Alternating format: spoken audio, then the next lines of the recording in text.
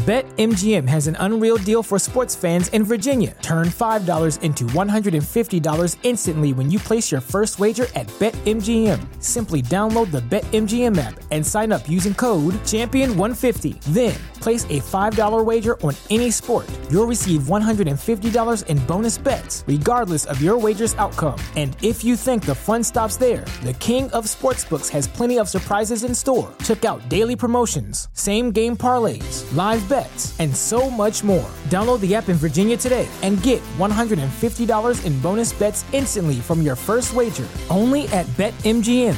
BetMGM and GameSense remind you to play responsibly. See BetMGM.com for terms. 21 plus only. Virginia only. New customer offer. Subject to eligibility requirements. Rewards are non-withdrawable bonus bets that expire in 7 days. Please gamble responsibly. Gambling problem? Call 1-800-GAMBLER. Promotional offer not available in Washington, D.C. This is your invitation to a masterclass in engineering and design. Your ticket to go from 0 to 60 with the Lexus Performance Line. A feeling this dynamic is invite only. Fortunately, you're invited. Experience the exhilaration of the Lexus Performance Line and some of the best offers of the year on select models at the Invitation to Lexus sales event, now through April 1st. Experience amazing at your Lexus dealer.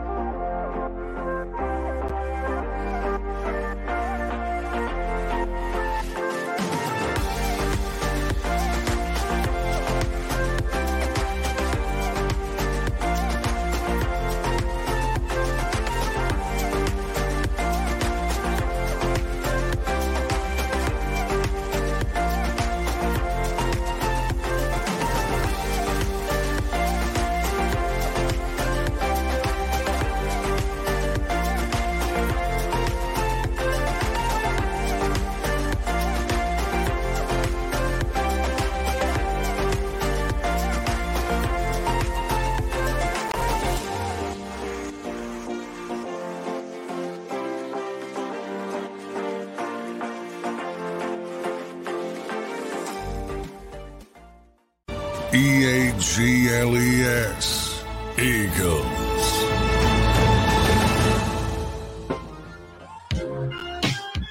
Pop those bottles, people. Yes. Red October, here we come. Welcome in, everybody. That's the Gunn. He's in a party mood. I am Rob Ellis. We are Sports Take. Yes, we are coming to you on this hump day where the Phillies have a playoff spot. Boom! Boom time. Let's go. Not only did they clinch a spot, they clinched the number one wild card last night, all one fell swoop. It was fun. I was watching. First of all, Gunner, hi. Hi, I'm excited. Sorry. Hi. What's up, brother? So I'm watching the coverage last night on NBC Sports Philadelphia, and they're in the clubhouse, while everybody's celebrating and they're doing their thing and all that. Yeah. And then we get word that everything kind of broke right for the Phillies with the Brewers winning and all that kind of stuff, and the Braves and blah, blah, blah, blah, blah. And I'm watching the guys, and they're looking up at the monitor, and you can see they're like, and then somebody, I think Tom McCarthy went over and told them, and then they're all like, they knew they got the number one seed too. It was very, very, very cool. So welcome in, everybody. How you doing, Gunner? Good, man. Hey, man, I know we got a lot to cover, but yes, I need to clarify something here. Uh-oh. So my wife is a coffee connoisseur. She has all these different Keurig pots and stuff. My daughters love their coffee. My son loves his coffee. My son-in-laws love their coffee. I'm just a novice when it comes to coffee. If you come in my house, we have all these different kind of K-cups, different flavors and stuff. I'll try them, and I always say they all taste like dirt water to me. Mm-hmm. So that should not be allowed to drink coffee. And the thing is, when I get a 8-ounce cup of coffee, I may drink 4 of it and dump the rest out. Okay. So that's a violation. Yeah. So I go this morning after I feed the dogs. I run 1.5 miles down the road, not run literally in my car, down the road, and I get me a 12-ounce cup of pumpkin spice coffee. Oh, yes. We're in that zone now. Yes. Okay. It's fall. And my wife just laughs at me. She goes, "You're such a girl." Oh. I thought she was going to say all the stuff we have here, and you're running out and spending money to get it, Wawa or wherever you went. Yeah. There seems to be this notion that drinking pumpkin spice is not manly. Now, I know a lot of men They like pumpkin spice. I Not a do lot. too. I don't think that's a girly thing at all. And see, when she likes the dark French roast, and I will say this, I can admit it now because she just left, so I wouldn't have to say you were right and I was wrong. Some of the flavors that she get are really good, but I taint them because I add cream to them. I can't drink coffee black. I have to put cream in it, and I'll put a little like organic type. You're taking shots already. You put your own boots on and your LL Bean vest now to go get your pumpkin spice. Hey, JM, let me tell you something, JM. I got a pair of UGG boots that come up to your calves, brother. Let me tell you something. Those UGG, first of all, my wife bought my son and I some Uggs, but I'm telling you, we're on a roll. My wife bought my son and I some UGG boots, right? Now, my son, you don't care what you think about, he's going to wear them, Me, it took a little while, but I'm thinking, I can't wear these things, man. They don't look. But you know what? I started going out, and the more I went out, I see guys wearing black, the brown ones, and they're lying. They're like fur. I have the slippers. They're the greatest thing ever, and I fought it for years. I wouldn't do it. Yeah. Yes, I love them. Dude, I have the slippers. I have the boots. I'm wearing with my jeans. I go out to the grocery store. I don't care what anybody thinks. Yeah. But the pumpkin spice thing, it's only available in the fall. So it's not like I drink it every day. I might get it once a week when it's here in the fall, from September through Thanksgiving, maybe. Yeah. I'm gonna have my pumpkin spice coffee. Yeah. Chris D checks in. Imperative over here in Portugal. I have at least two Bicas. I don't know the coffee lingo. Is it Bica or Bica? I have no idea, but I can't drink espressos per day. You're definitely an American coffee novice. Yeah. I hear you. I don't. You know what? I don't drink coffee. Did I ever tell you that? I know you don't. I know. Yeah. I'm high on life. Yeah. Espresso to me is like drinking liquid cocaine, because for me, it made my heart race. My hands were shaking like this. I said, I will never touch espresso again. All right. Our boy, Mark Farzetta, Mark Farzetta drinks 3 to 4 espressos a day. He'll go nameless, but one of my former partners in radio that I worked with. Yeah. I'm not kidding you when I say this, Gunner. Upwards of 8 per day. He would have, before we would go on the air, he would have 4 or 5 before we go on the air. Yeah, I'm sorry. I don't know anything about coffee. I'm not, whatever. That can't be good. That can't be good for you, man. I don't know. But yeah. I'm looking at Eagles fan talking about pumpkin spice now for us black folk. What? You got to be a certain race, creed, ethnic origin to drink a cup of pumpkin spice? Come on, man. I know. Can't we all get along with our coffee? Can't we just do that? Come on, man. Oh, my God. Can't a brother just be who he is for at least one seat? Look, without shame, he can't go in and get his pumpkin spice. Come on now, people. We've moved past that coffee stuff. And when I go to Wawa, guess what? Sometimes I'm standing in line behind men getting pumpkin spice. Damn right. You know what I'm saying? They are secure in their masculinity. Yes. Thank you. Can't we just all get along? Exactly. That's where I'm at. That's it. So that was there's a lot going on, man. But it was a fun night last night. It was a game where just talk about the Phillies real quick. It was a game where you're like, here we go again, because Kimbrel gives up the home run that ties it. And I'm like, come on, man. You're right on the cusp of this thing. Finish it off. And here's where I'll really give the credit, Derrick. You had 3 guys play an integral role in a game last night that clinched the playoffs for them, that, if we're all being honest, none of us knew who these guys were before the season started. Nope. So Jeff Hoffman in the top of the 10th gets out of trouble, has a clean inning, which is hard to do with the ghost runner starting at second base and nobody out. So props there to Jeff Hoffman, who was, they signed him April 2nd. Okay. His story is unbelievable. So listen to this. So Jeff Hoffman they only really discovered the guy because he was throwing basically live BP to Harper and Phillies players who were coming back from injuries. And they're like, this guy's got some stuff. Like, we got to look at this guy a little closer. So anyway, that's how he really got on the radar. Then you have Johan Rojas driving in Christian Pache from second base. Yeah, Johan Rojas, who was the minor league player of the year for them, he got honored before the game with it, who wasn't on the roster. Christian Pache was an A. He was an Oakland A at the beginning of the season. It's one of the things I love about sports too, is just like out of nowhere, dudes contributing in big moments. And it was pretty cool. You know, we've talked all season, Rob, and I've said, you know, when it comes down to crunch time, you're going to need some unsung heroes from somewhere when you get to the postseason. You know, you can rely on your primetime guys so much because, let's face it, they're a significant reason why they got you there. Yep. But when it comes to the postseason and all these scouting reports come out, these opposing pitchers are going to pitch these guys differently, okay? And they're going to try to probably muscle or bully guys on the back end of a lineup. Right.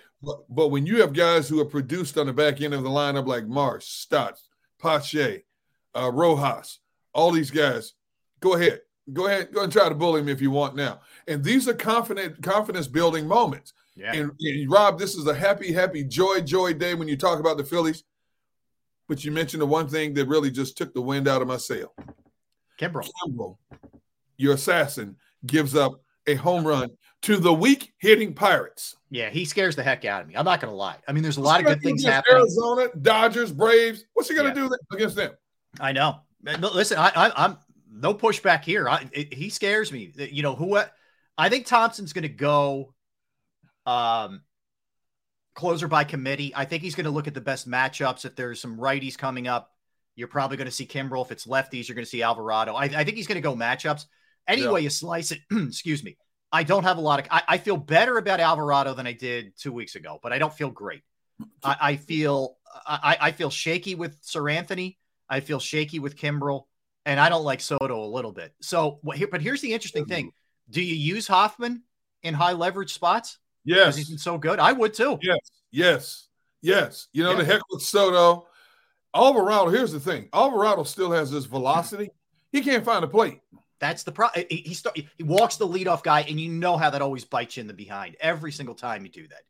Correct me if I'm wrong, but I think the last two outings when he's come in, he's loaded the bases before he's gotten out of jams. Yeah, it's a tight wire act every time he's in there. It's never clean. You feel like look, he's a little bit better. I will say his stuff looks a little bit better, but it's not where it needs. This is why I'd get those guys a little bit of work here, Derrick. Even though these games are meaningless now over the next 5, I'd get them some work here just to fine tune it a little bit more if I can. When it comes to the pitchers, get them a little work. When it comes to some of the regulars, get Real Muto, Harper, yes, you know, Castellanos, give them a couple of days off. Yeah, you know that's what the Brewers coasted to a division title. They lost 3 in a row, and they won the division last night because the Cubs lost. Yeah. Brewers, they have 88 wins. They say, you know what? We have a 6-game lead, 5-6 games to play, 6-7 games to play. We're going to coast to the finish line. Yeah. You know, get some of your guys out of there, man. Let them chill for a little bit. I think you will especially see it tonight after all the partying they did last night. You're going to see a lot of non-regulars in there. I can guarantee you that much. You know what? Garrett Stubbs catching. Standing at the plate. No, step right into a fastball in the chin. No, yeah, I'm telling you. But no, it was exciting, and I will let me give props to Rob Thompson. I mean, we know, and we were doing the show. He took this thing over when it was ugly last year. They looked like they were on the cusp of going into the abyss, and he righted them last year. He's dealt with a good amount of stuff this year with Harper injury. You know, Harper not being able to start the year. He loses Hoskins in spring training before any of it gets going. You know, he's had Nola's, although I'll get to Nola in a minute. There's encouraging signs there too, but Nola's had a down year. Like, he's been able to overcome a good amount of stuff, and he is very steady Eddie, man. Like, he does not flinch, and that's a good thing to be in baseball when you play 162. I chuckle when we talk about Rob Thompson because let's go back to late May, early June. We, like the general consensus on the outside looking in critique, what was the battle cry? Was Rob Thompson a one-hit wonder? Yeah. Is it too big for him? Did he just ride that lightning bolt last year? Yeah. We criticized his moves or lack thereof of moves. We criticized his rotations. We criticized his lineups when things were going bad. And then all of a sudden, June, we start to see a turnaround. It was kind of stagnant, but a little better in July. And all of a sudden, it just started blowing up in August into September.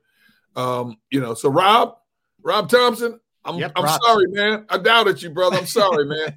I didn't mean to do it. Other people maybe do it, Rob. I wasn't thinking straight, man. That's right. It wasn't my own thought. I just bad jumped influences. On I don't blame you, Derrick. It was some bad influences around you. Yes, I jumped on the bandwagon of negativity. I'm sorry, Rob. I apologize, man. I'm with you, brother. We're right here. All the way to the finish line, man. We're right here now. That's right. We're right here. No, but he's done a heck of a job. But we'll get more into the Phillies later. But we also have the Eagles. And like I said to you yesterday, Derrick, having the Monday night game, as challenging as it can be in some ways, time-wise for poor old us, it's good because you're a day ahead of everything. And we're all, they're back at practice today and getting ready for the Commanders. And, they're one of the questions that you're going to be looking at here is they are dealing with some injuries in the secondary. Now, we're hearing the Sidney Brown thing isn't a huge deal, with the thigh. Justin Evans, I haven't heard anything on the neck as far as that goes. Obviously that's not something you mess around with. If it's even borderline, you err on the side of caution. But, you're already thin back there. We know that, without Avante and some of the younger guys that you have. So that's something to look out for going into this Washington game. Because here's the thing, and we're going to talk to Brian Mitchell tomorrow. B. Mitch is going to join us at 2:10. I can't wait. He's always awesome to talk to. I can't wait for him to critique this team that just gave up 9 sacks and got blasted by Buffalo. Because he doesn't hold back. B. Mitch does not hold back. Trust me. But that's where I was going with this, Derrick. The psyche of a team that just gets their doors blown off like they did against Buffalo, kind of wounded animals, if you will, going into this game. You have to imagine Washington. You're going to get it dialed in Washington because I'm sure Ron Rivera, hammered them and is hammering them this week. They start out 2-0 and all of a sudden get blasted by better competition.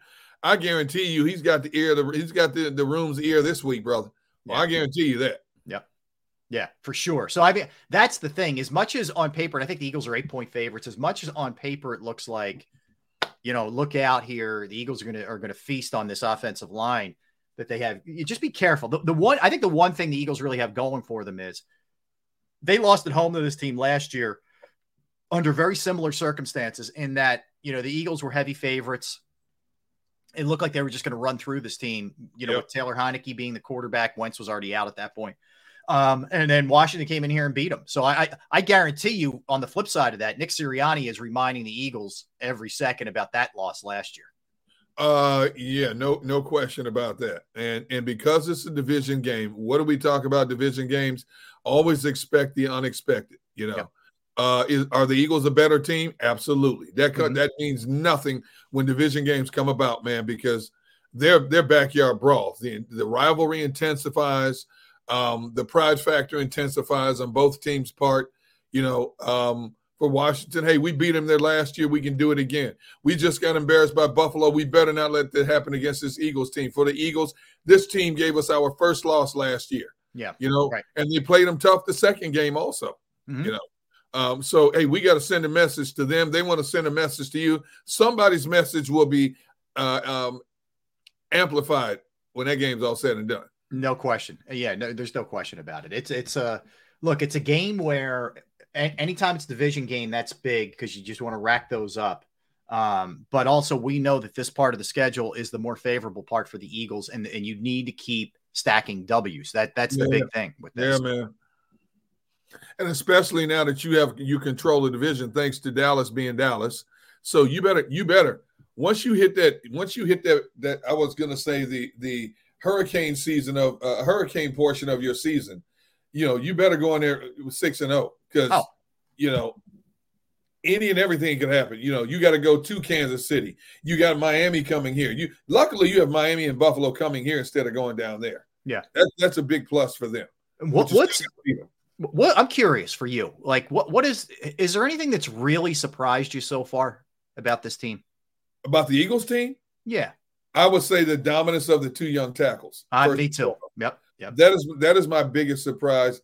Number 2 would be the inconsistency in the passing game up to this point. Yeah, I think you're right. I think that I don't know that we could have seen Jordan Davis making this leap. I really thought Jalen Carter was this guy. Like I did. Right. So I'm not surprised at that. But I really I'm pleasantly surprised at how complete Jordan Davis has become. Yes. In terms of being able to get after the quarterback and against the rush game as well, which is, I think, what we all hoped he would be, but he's gone to another galaxy as far as that goes. So that part of it. And yeah, I think we all sort of assumed that the offense was just going to be not any kind of hiccup. And we probably should have looked at it a little bit deeper with a new guy calling plays. I think with that, Brian Johnson's owed a little bit of time to get his chemistry down with Jalen. Like we always point out, it's a lot easier to think that way when you're still winning games, and they are winning. Like, let me put it this way. If they were 1-2 and it looked like this, the city would be in a panic. Oh my goodness. Willing to be a little bit more patient because of that. Oh my goodness. Yes. But I would say, not just the change in offensive strategy, but because teams have had a full off season to dissect and break down this offense and come up with strategic ways to try to slow it down. Right. I think everybody identifies you're not going to completely stop it. It would have to be the perfect storm. Any defense, I don't care who your defense is, any defense that could flat out stop this offense, it would have to be the perfect storm. Mm-hmm. You can slow it down. That's with any offense. As great as the Patriots offense was under Brady, there were teams that were able to slow it down and beat the same thing with Kansas City. Teams are able to slow it down and get the best of them at that one moment in time. There are teams that are going to find a way to slow it down and have a fighting chance in the fourth quarter. But in terms of just trying to flat out stop this offense, you can't stop it. You cannot stop this offense. Well, I think the difference between the Eagles and maybe some other teams, if they were in the same boat struggling, say with the passing game, they don't have the ability to run the ball at this level, meaning control a game that way, keep the other team's offense off the field that way, end games with 9-minute and 22-second drives. You may have the ability to run it, but you don't have the ability to run it at this level where you can go to those kind of things. And we're going to get into the trenches in the next segment with the offensive line and the defensive line in a minute. We'll do some projections, but I just look at it that way, that you have the luxury. And it's not like, when I say luxury, it makes it sound like it's just kind of that they're lucky. They're not lucky. This is the way the Eagles build it. Yes. They spend a ton of money on their trenches, Derrick, and they draft trench guys high generally. Yes. But to be able to run it at this level, at this rate is pretty unique in this league now. It is. Seth Joyner talked about how the running game has been revitalized, but the Eagles offense takes it to a whole nother level when it comes to a running game. I can't get over the holes that are opening up in this offense, in the stretch offense, the zone blocking, so on and so forth. Yep. I mean, just consistent holes that running backs have the luxury of running to. They're 4, 5, 6 yards down the field in a lot of cases before there's even contact, which is unbelievable in today's game. And they're basically telling you, you know what, until you can stop it, we're going to keep doing it. Right. As long as we keep doing it, your offense is sitting on the bench watching us go up and down the field. Hey, Christy, play calling still a concern? Yeah. I need to see as we go here that they can find a rhythm in the passing game. I like the play calling in that they're not afraid to just pound the run. I like that. Yeah. Hey, stop it. You got to stop me, and then maybe I'll do something. I like that. Yeah, the injuries is a concern. Don't know what we can do about that. Braden Mann, we only saw him once. That's fine. That means the offense is generally clicking if that's the case. So, okay. He did a good job on the holds. But, yeah, the defense, and in particular the defensive line, the interior of the defensive line has been awesome. I mean, Derrick, they're doing this with only 6 sacks so far, which is not terrible. It's 2 sacks per game. But it's just everything's come almost generated from the inside. Like Josh Sweat had the strip sack week 2, which was a big play for sure. But mostly it's been the interior defensive line. And I will say this when you're talking about this offense, I thought Brian Johnson's best play calling was this past game against Tampa Bay. So you're starting to see improvement. Yeah. And it's always good to be improving and getting better when you're racking up the W's. You're right. If this team was 1-2 and that Tampa game was the first win of the season, people still wouldn't be happy. You still wouldn't be happy. Right. But I thought Brian Johnson did a much better job of understanding the flow of the game and where he could consistently attack, and hopefully that bodes well for this game against Washington and against the Jets and so on and so forth. until they get to the Miami, the Kansas Cities, the Buffaloes, Dallas twice, so on and so forth. Yeah. Yeah. And that's right. That's when we know the level is going to be raised, in a big way. All right. So when we come back, Derrick, let's dive into the trenches here. Let's look at the Eagles running stats from an offensive perspective, from a defensive perspective. We'll do some projections with Jalen Hurts numbers, with A.J. Brown, Devontae Smith, Dallas Goedert, DeAndre Swift, what we're seeing through 3 games thus far.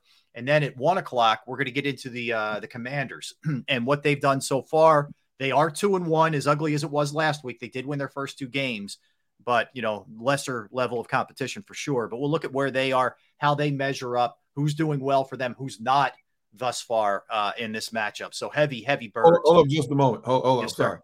Hey, I got my son here. Hey, Jordan, do you like pumpkin spice coffee? No, I hate it. It's the worst. No, I told him I do like it, but I don't admit it to other men. Oh, jeez. What? Oh, jeez. Who raised this kid? See, that's you got to be a man about this. Hey, I'm telling you, man, it's, you're taking a lot of heat in the household. Trish, and now Jordan are giving it to you, man. You're taking heat, Gunner. No, when we were discussing this in the family chat, here's how he backs me up. Okay. He goes, I like pumpkin spice, but what'd you say about putting cream in it? Oh, I said you shouldn't be ashamed of that, but you should be more ashamed about putting cream and sugar in your coffee. I don't put sugar. I use French vanilla, for something. Dude, I drink it black. Put some hair on your chest. See, people saying your kid, hey, he's definitely a mama's boy. He'll take his mom's side over me any day of the week. He's smart. He's a smart man. Yeah. He ain't smart. He forget who paying the bills in this house. I brought you in this world. I'll take you out of this world. Yeah, I brought you in. I'll take you out. Yes. Oh, my God. Sorry, I didn't mean to interrupt your flow. But. That's all right. No, we love it. That's the best part of it. All right, so we come back. We'll do some birds. Don't go anywhere. That's Derrick. I am Rob. He's drinking his pumpkin spice. I am not. We are Sports Take. Let me tell you about Bravo Pizza of Havertown. Yes, I'm thrilled that they are a part of the squad. They're part of the show. They're part of the channel. I've been going there since I was a kid. Family owned since 1985. Stop in to see Alex and his crew each and every week. They have the best food on the planet, and it's not even close. They have 20 different styles of pizza. They have slices to go. I get the upside down, the grandma, which is my favorite. They also have the specialized pizza. However you want it, they will make it. But if you're not up for pizza, that's okay. They got fresh pasta, sandwiches, wraps, wings, salads. Bravo Pizza of Havertown is also committed to the community. They have fundraisers for charities, for schools, for Little Leagues, where the proceeds go to those organizations. You could follow them at the Bravo Pizza of on Facebook and Instagram for daily specials and promotions. Stop on by 1305 Westchester Pike in the Manoa Shopping Center in Havertown. 1305 Westchester Pike, Manoa Shopping Center, Havertown. Give them a call right now, 610-446-3810. 610-446-3810. Bravo Pizza of Havertown.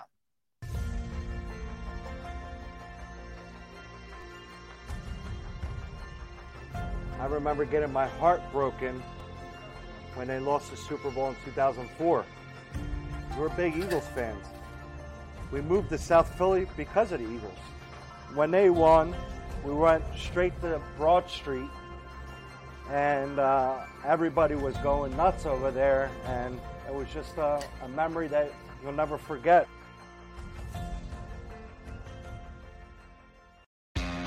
Go to get your game on. Go for the beers. Go for the cheers. Go for the hit and the hits. Go for the stakes and the stakes. Go to get your parlay on. Go to get your party on. Go for the scene. Go for the screens. Go for the gallery. Go for the win. Go to Ocean. Visit theoceanac.com to plan your visit. At Pond Lehocky, we've recovered billions of dollars for our clients, and we're confident we can do the same for you. With over 250 years of combined courtroom experience, we've helped over 100,000 injured clients obtain some of the largest settlements in Pennsylvania. One conversation is all it takes to help you and your family get back on track. If you've been injured in an accident, give Pond Lehocky a call.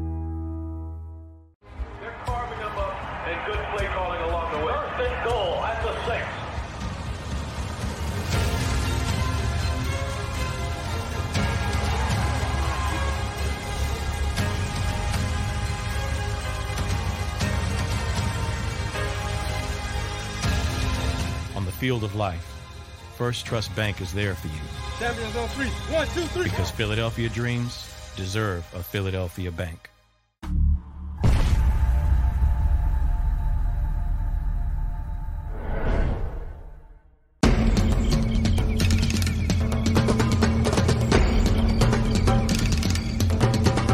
Staffing is not easy, but that's what we do every day, all day. The key to our success is storytelling, asking the right questions to find the right people. Hi, I'm Gary Kane, president of Kane Partners. We want to be your staffing partner.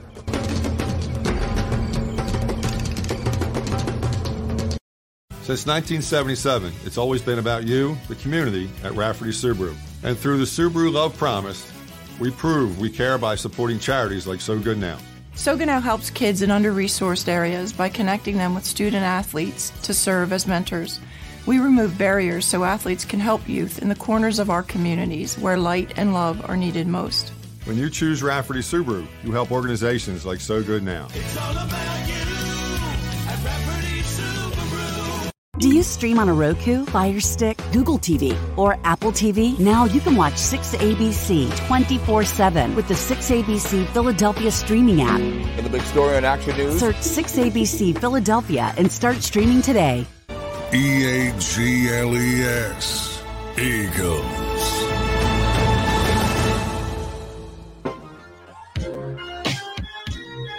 Welcome back, friends. Appreciate you hanging out with everybody. We are sports. You all right, Gunner? Everything okay? I just want to give a shout out to James Jones in the chat room here. Giving you some love. He said he puts Cinnabon creamer in his pumpkin spice. That's a real man right there. That's right. That's right. He's not afraid. He is not afraid. Don't be a tip. Don't, you know what, Derrick? Don't give in to the peer pressure, man. You keep being you. Can't nobody faze me. Rob, you should know me, man. Nobody faze me. You know what? Yeah. I don't, you know me. I don't care what people say about me. I hear you. You know this. You I'm know, just making sure. I got your back, dude. What did Chris Tucker say? And you know this, man. So that's all you have to know. Gunner, you got my full support, man. Next time I'm in your neck of the woods, I'm buying you some pumpkin spice coffee, and I'm going to drop it at the crib. All right, Thank you. That's right, Twiz. Live your life, D. That's right. It's what I do. Come on, man. Come on. That's how we do it. All right. All right. So Eagles. So let me just throw some stuff at you here, Derrick, which I found interesting. Let's start with the defense. I'm going to give the defense love first. All right. Versus the run. They are number one, 48.3 yards per game allowed thus far. Number one in the league.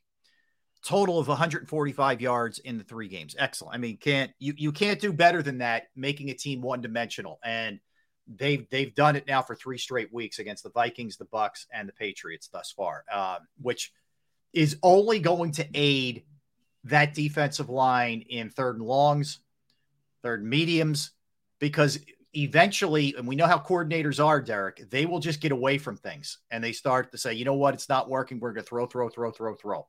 And, you know, so far, that's what we've seen so far. Terry brings up an interesting point. Will Josh Harris be at the game on Sunday? He needs to get booed. Here's what I would say to that. Ooh. I think it's a very interesting question. Ooh. All right. Here's my guess. He will be at the game. He will be. Now, if he is smart, he will instruct. I'm guessing the game's on Fox. I think it is. I'm pretty sure it is, actually. I think they have Joe Davis and Moose Johnson, if my memory serves. But anyway, whoever the network is, and I think it's Fox, if I were him, I would instruct them, please no cutaways into the box. That's right. That would be a very smart way to go.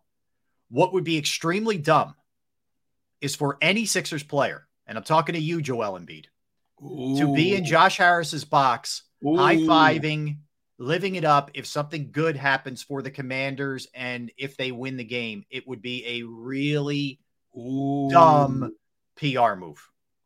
So, first of all, yes, the game is on Fox. Okay. Secondly, I agree with you. You cannot have a Sixer player, especially with the tension that is surrounding that organization and the outside fan negativity towards what's going on with that organization. You cannot do anything to stoke the flames of the fans' irate nature towards this team. Yep. Now, you're right. First of all, if I'm Josh Harris, I demand, don't you dare show a cutaway of me in the box. And especially, now you know what's going to happen. You know what's going to happen. The Jumbotron in the stadium is going to put a shot of him up there somewhere.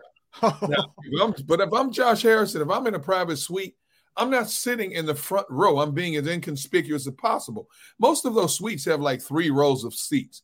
Yep. And as you get to the 3rd row, you notice that the backdrop gets a little darker because the light is more prominent, whether it's the natural sunlight or the floodlights, Yep. more prominent on the front row. No question. Just bury yourself deep in the box. Into the dark. Yes. Yeah. Because you can stand up in the box and still see the field. No question you can. Yep. So I'm not it goes up. It's like steps for people who haven't been, whatever. But yeah. Can you imagine if Joel not only is in the box with Harris, but has the audacity to be wearing a Washington Commanders jersey? Yeah. Like then it becomes, frankly, it becomes mayhem if that happens. Like it's going to be a free for all. I'm telling you right now, it really will. It's supposed to be, I believe, in the 70s on Sunday at 1:00. So therefore, there's no need to have a jacket on. Now, Joel's 7 foot. Now, we all know Joel's a little different. He might come walking through the parking lot wearing that thing. Can you imagine subjecting himself, walking through the parking lot? Everybody knows who this 7 foot dude is, and he's wearing a Washington Commanders jersey. Yeah, I mean, first of all, I don't think he would do. I really don't think he would do that. But I would just caution, like, even for guys who maybe are casual football fans who don't know any better. Hey, let me just show up and I'm going to sit there with you. Just don't do it. Just trust me when I tell you, don't. It will get really ugly in the city. It's the kind of thing the fans take very personally. It really, it's a bad idea. Look, I don't think it'd be the worst thing in the world for Josh Harris not to go to the game. Now, I don't think that's going to happen. You know what? Visiting owners don't go to every game unless you're Jerry Jones or Robert Kraft. Owners don't always go to the games. Yeah. Now Jeffrey Lurie does, but a lot of times most owners. Now Josh has to be smart enough to understand he's in a very unenviable position here because you own one Philadelphia franchise and you are now the owner of one of their heated rivals. You got to be smart enough. Now, if you're going to do it in Washington, fine. But even there, even going to Washington is dangerous because usually it's a 50-50 split or at the very worst 60-40 in terms of Washington fans / Eagles fans. I can't even tell you how many times I've been in that Washington Stadium and at least half the stadium is a sea of green jerseys. Right. So even no better example than last week. Yes. But the other thing I would say is you got away with it to an extent owning the Devils because the Flyers have been so bad and frankly, nobody cares right now. I mean, I think like we talked about, I like what they're doing now, but the last 4 or 5 years, nobody's cared. So you got away from it. By the way, their first exhibition game, they lose 6-0 to the Devils. Can you score one goal in an exhibition game? And it was up against the Eagles playing Monday night. Oh, my goodness. But anyway, I digress off the Flyers. But you're not going to get away. Not in this case. Every eyeball is on you. Every Sixers fan is watching what you do here in this circumstance. And the hell will be rained upon you if you don't act accordingly. And I'm telling you, I know Joel loves Sports Take and watches Jacob all the time. I'm telling Jojo, me and you, this is me and you. Don't do it. Don't do it. All right. Hey, look, we know Joel, he dances to the beat of a different drummer. I know. He's his own man, but somebody's got to get to him and tell him, Joel, we love you like family, but that is not a smart move to walk into to Lincoln Financial Field in an enemy's jersey with an owner who owns the enemy. Yeah, you not smart, especially when you consider there's more hate than love towards this Sixers organization right now. Agreed. Not a smart move, Joel. Don't do it, brother. Good question by Terry. Good question. But yeah, I think Josh will be there. I would advise if I were he, I would talk to the network and say, please show Jeffrey Lurie every 2 seconds, but don't show me. Okay. I like this comment here. Hold up. These things are going fast and furious. Which one? Yes. I'll pull it up. Barbara Carroll. Josh Harris could go as owner of the Sixers and maybe take Harden with him. Yeah, right. That's not good. Well, that's a good idea. I can pretty sure that one won't be happening. Okay, happening. I'm pretty sure James Harden and Josh aren't going to be sharing a beer watching the football game. I can promise you that. Let me tell you how sure I am. As long as I'm black, that ain't happening. I'll tell you that now. I'm gonna tell you that right now. That ain't happening. Yeah, that one I can say with some pretty good certainty that you won't be seeing James and Josh hanging out together at the game. So yes, and hopefully Gunner gets to stay black. Hopefully. All right. So the run defense, Gunner. So I mentioned best in football against the run. And in large part because they've invested in those two positions with first rounders. I mean, 2023 or 2022, they take Jordan Davis 13 overall. Last year at 9 overall, they take Jalen Carter. Years ago, they invested in Fletcher Cox, and that's still paying dividends for them. Milton Williams was a relatively high pick, and the guy is a real nice player. He's not great, but he's a real nice rotational player. So these guys are all playing at a very high level right now for you, and you have a nice mix that you can keep these dudes fresh. What Jordan Davis and Jalen Carter have shown in 3 games is forcing future opponents to change their scripted plays in terms of the run. There is nowhere to go in the middle. If you notice, a lot of teams like to start with a dive run just to see what they can get and where they can penetrate. That's not happening with these two dudes in the trenches. So now you're forcing them to alter their game planning coming in here. You're going to have to try more stretch runs. You might have success on the perimeter until they start cheating up a safety or cheating up the linebackers to the line of scrimmage. And when that happens, then you slip the tight end over the middle, or that's when you start hitting them with the deep intermediate shots when they start creeping people up. But you're not running on the middle of this defense. And opposing offensive coordinators have to understand this. And I can't wait to see moving forward when they play some teams that are decent running teams, how they try to attack the interior.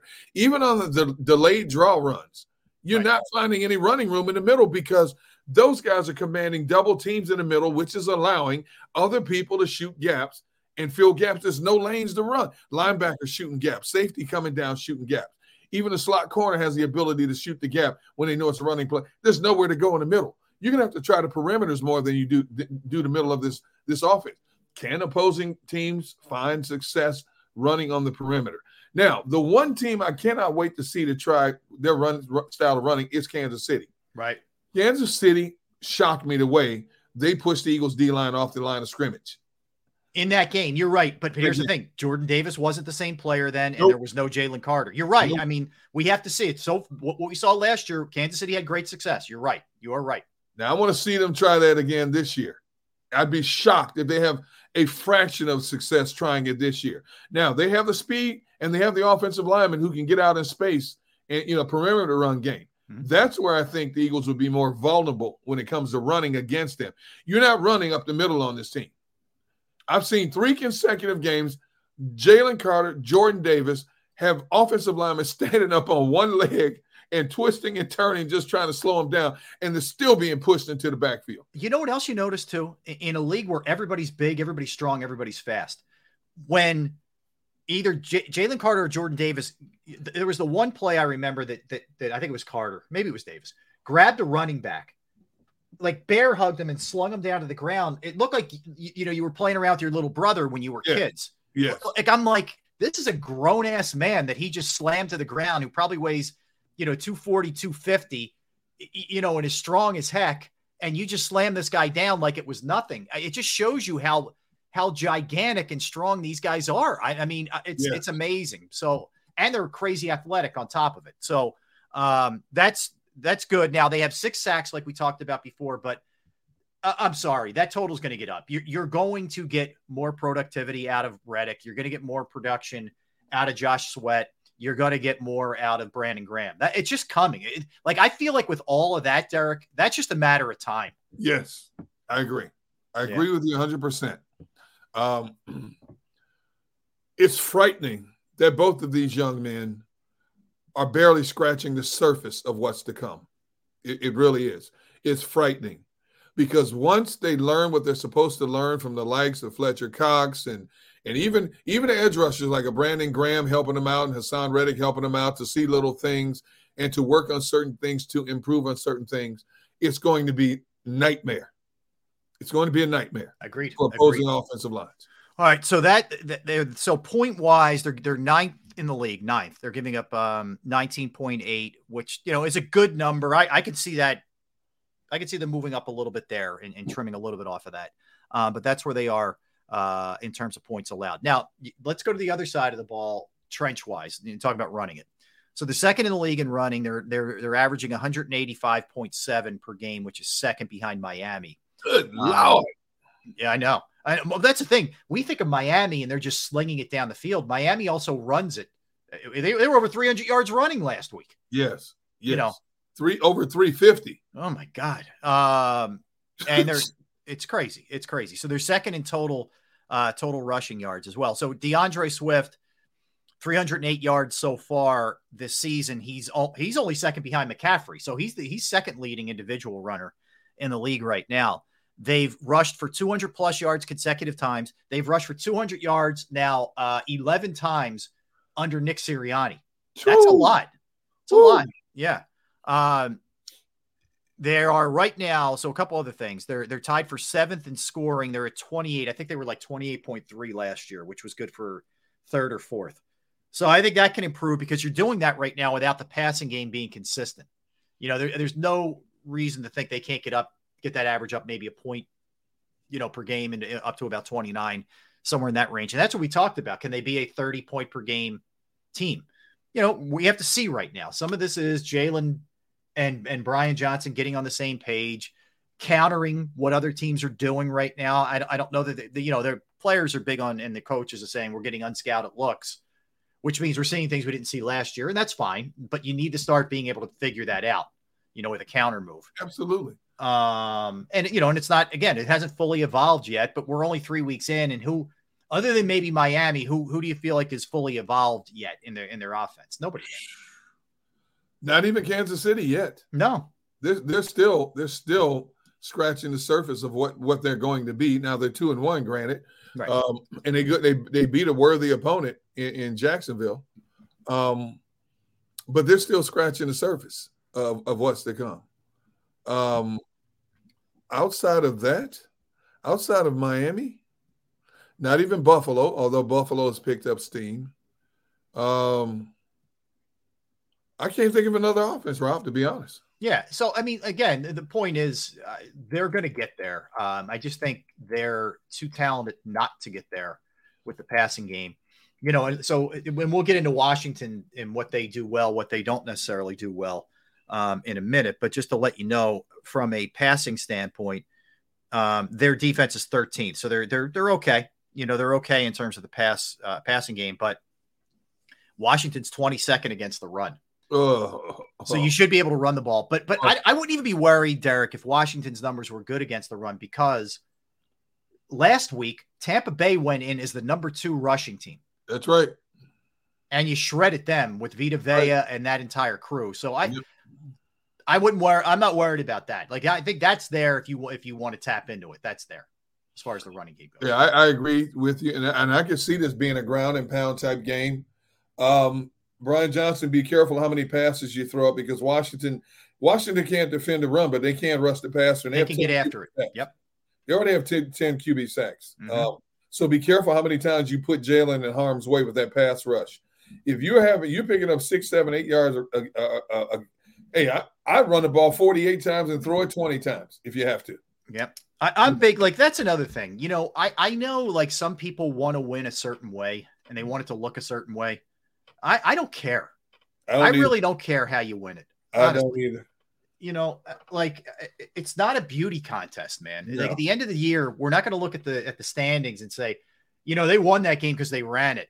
Deduct a half a game. It doesn't work that way. So all I care about, how many wins do they have? How many losses do they have? What seed are they? That's all I care about. Right. And are they getting better? You know what I mean? I want to see progression in the passing game. Don't get me wrong. I don't want to see it look awful on Sunday, but you win the way you have to win, as far as I'm concerned. I don't really care how it looks. Look, Rob, we keep talking about the inconsistency between the ground game and the passing game, yet even though it's not where we think it should be and want it to be, they're averaging 28 points a game with an imperfect offense. 28 points a game with an imperfect offense. Well said. And they're 3-0. And they're 3-0. It's really all that matters. All right. Well, now we always, before the season, we always have fun doing our own projections. All right. This is, so-and-so is going to throw for this, and this guy's going to have this many receiving yards, and this guy's going to rush for this, et cetera. Yep. So you're going to be our mathematician, Derrick Gunn. Oh, okay. Get your toes out, get your fingers ready, get your abacus. Let me give you just some stats of what we have so far. So Jalen Hurts through 3 games, 640 passing yards. Yep. 3 touchdowns, 3 interceptions, 67 completion percentage, and 84.5 passer rating. Now, pretty easy. I'm no mathematician, but I can project that out right now. We're looking at 17 touchdowns and 17 interceptions. Not what the doctor ordered. Okay, he's not throwing 17 interceptions. He's not. And that obviously we had high expectations for him this year, and it's a little bit, a little worrisome with the way it started. I don't think it's him. I don't think the 3 interceptions is who he is. I think these games have been a bit kind of outliers so far. Completion percentage I can live with at 67. I want the passer rating up. I want him to be in the hundreds with that. Yep. I figured Derrick, he could get around 4,000 passing yards. He's not, he's way off right now. But I figured, because I thought his rushing attempts would go down, and so far we are seeing that. He's not running nearly as much.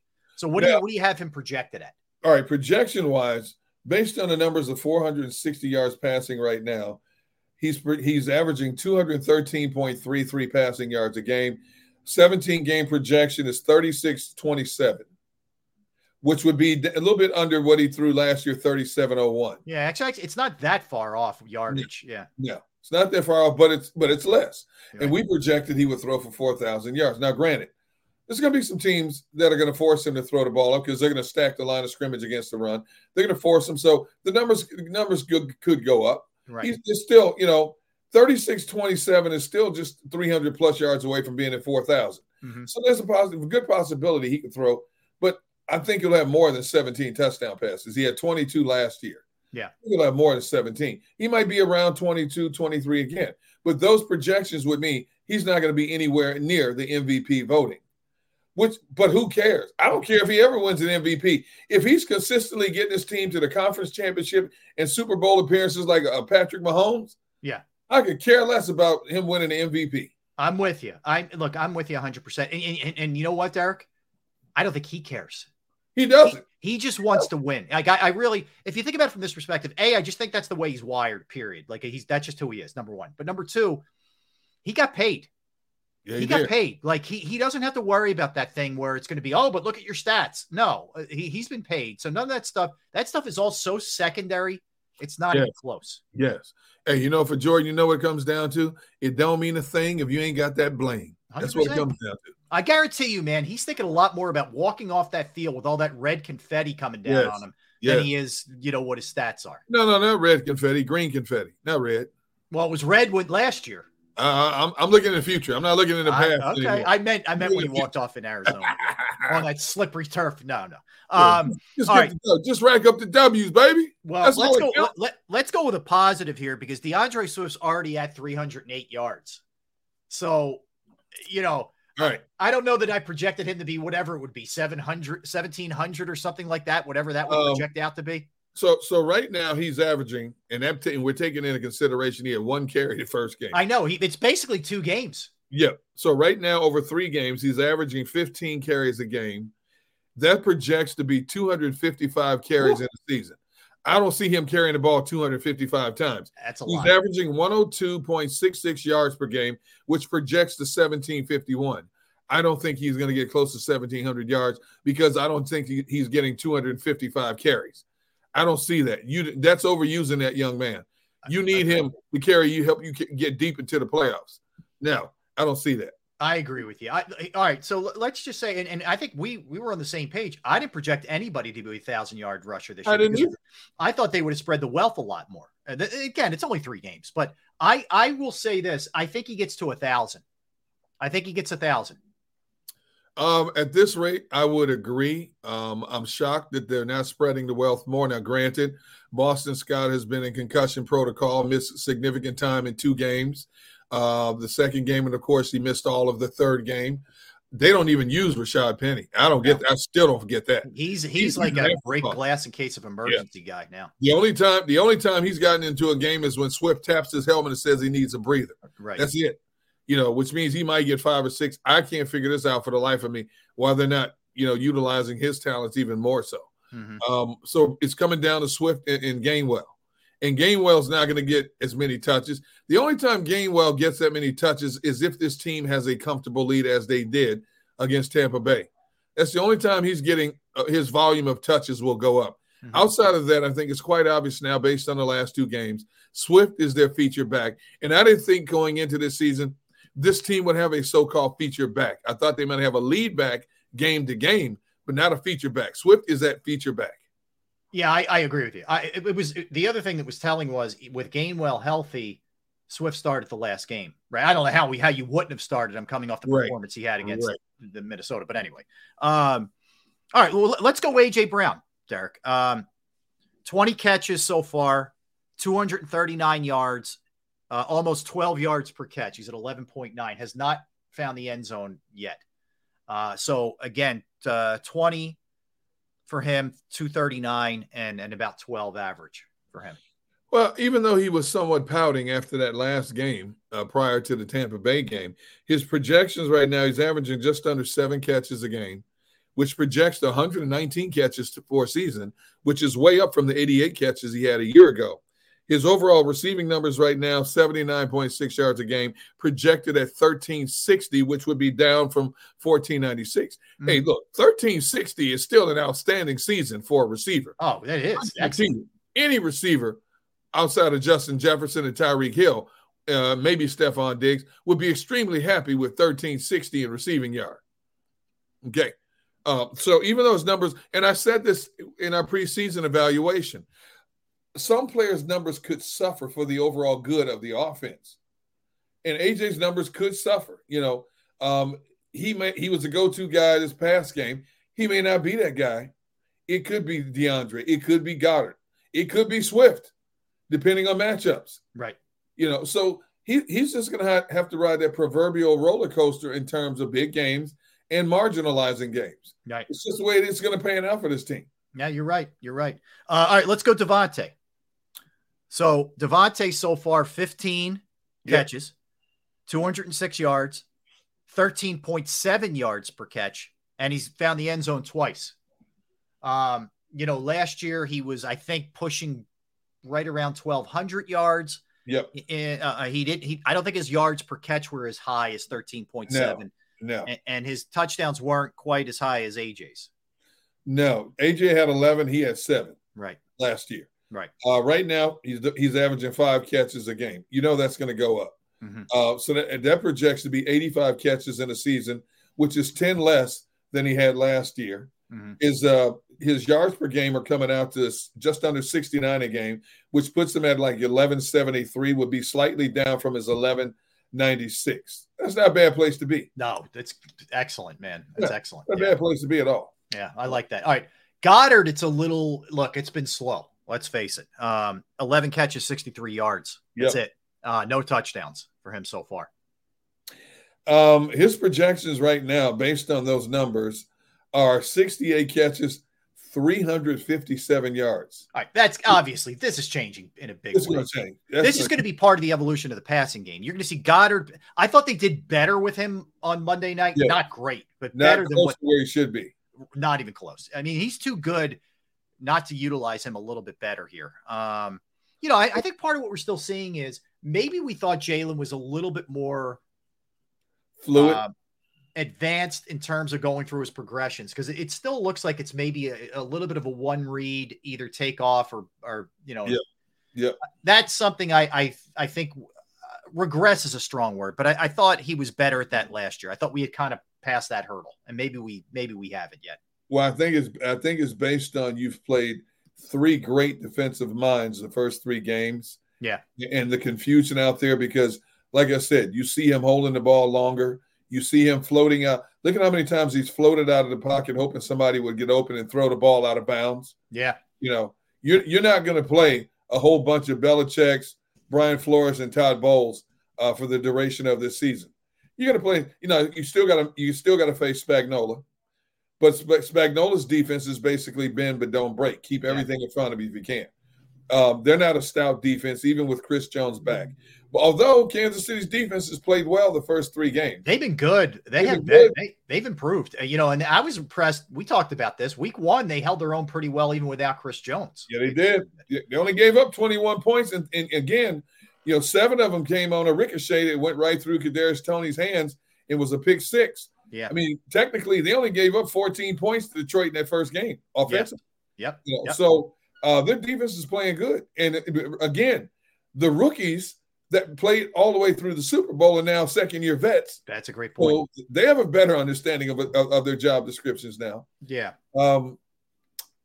Like this week, you're facing 2 good defensive minds, Ron Rivera and Jack Del Rio. Yes. But for me, Washington beyond the front doesn't have a ton. No. That's where they're vulnerable. They have the number 1 pick playing on the corner on the back end. But you're right. Outside of that front 4, everything else is suspect with that team. Yeah. I mean, Buffalo's offense really exposed that team defensively. Yes. And the Eagles' personnel overall is better than Buffalo's. Yes. So the Eagles should have a really good measure in a copycat league. Even though offensive schemes are different, the Eagles should have a very good measure of success against this Washington defense. I'd be shocked if they don't have a good measure of success, both in the run and the pass against this defense. All right, here's what we're going to do. We're going to get a timeout, and when we come back, we'll dive into those Commanders and look at what's going on there. Certainly, it's a precarious seat that Ron Rivera is sitting on here, having been inherited by Josh Harris. He's got to win. I think he's got to make the playoffs to come back. But we'll talk about them in general. They have a quarterback learning on the fly. They do have a really good – don't sleep on the defensive line because they are legit. But there's some other areas that are very vulnerable with them. So we'll talk about Washington when we come back. Don't go anywhere. That's Derrick Gunn. I'm Rob Ellis. We are Sports Take. Let's talk about Jim Murray and Principal Financial Group, because knowing who to trust with your finances can be a scary proposition. And I was in the front of that line for a very long time. But I can tell you from personal experience that someone I trust with my finances is Jim Murray and Principal Financial Group, whether it's retirement planning, 401k review, insurance review. You might have a small business, right? And trying to get your employee benefits off the ground. It's another resource that Jim can help you with. The other thing that I love about Jim is he's always there to answer any questions that you have. Hey, I saw this. I'm a little bit confused. What's happening here? Do we need to get off of this? Should we make a move here? And he's always there with the advice, with the knowledge that you need. I've entrusted my IRA, my 401k rollovers with Jim, and I couldn't be any happier. You will be too. Give him a call, 610-996-4751, 610-996-4751, or you can email him, Murray, MURRAY, .jim@principal.com. That's Murray.jim@principal.com.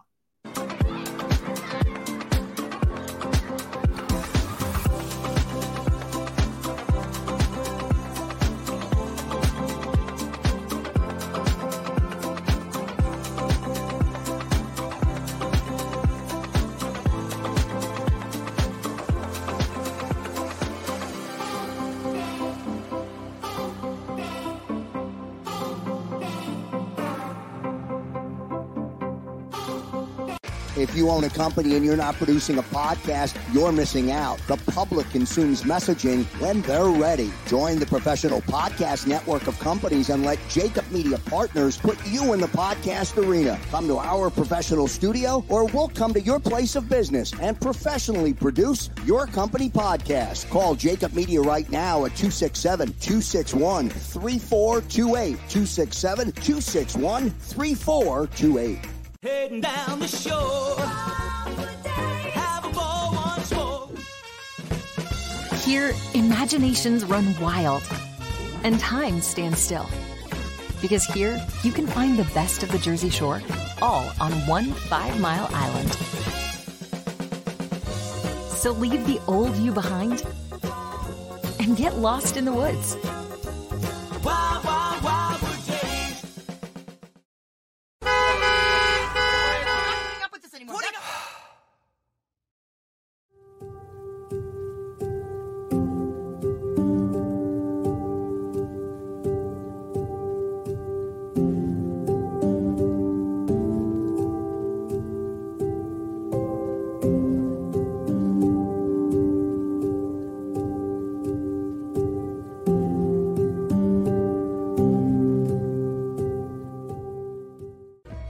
and save in southeastern PA and Delaware with Colony Pools this football season, and let the experts close your pool with a custom Merlin safety cover in green for the birds. And if you join our Winter Watch team, we'll give you another 20% off, and Colony Pools will handle it all. Keep your tiles on your pool, not in your pool. Fly with Colony right now, birds fans. Visit flywithcolony.com.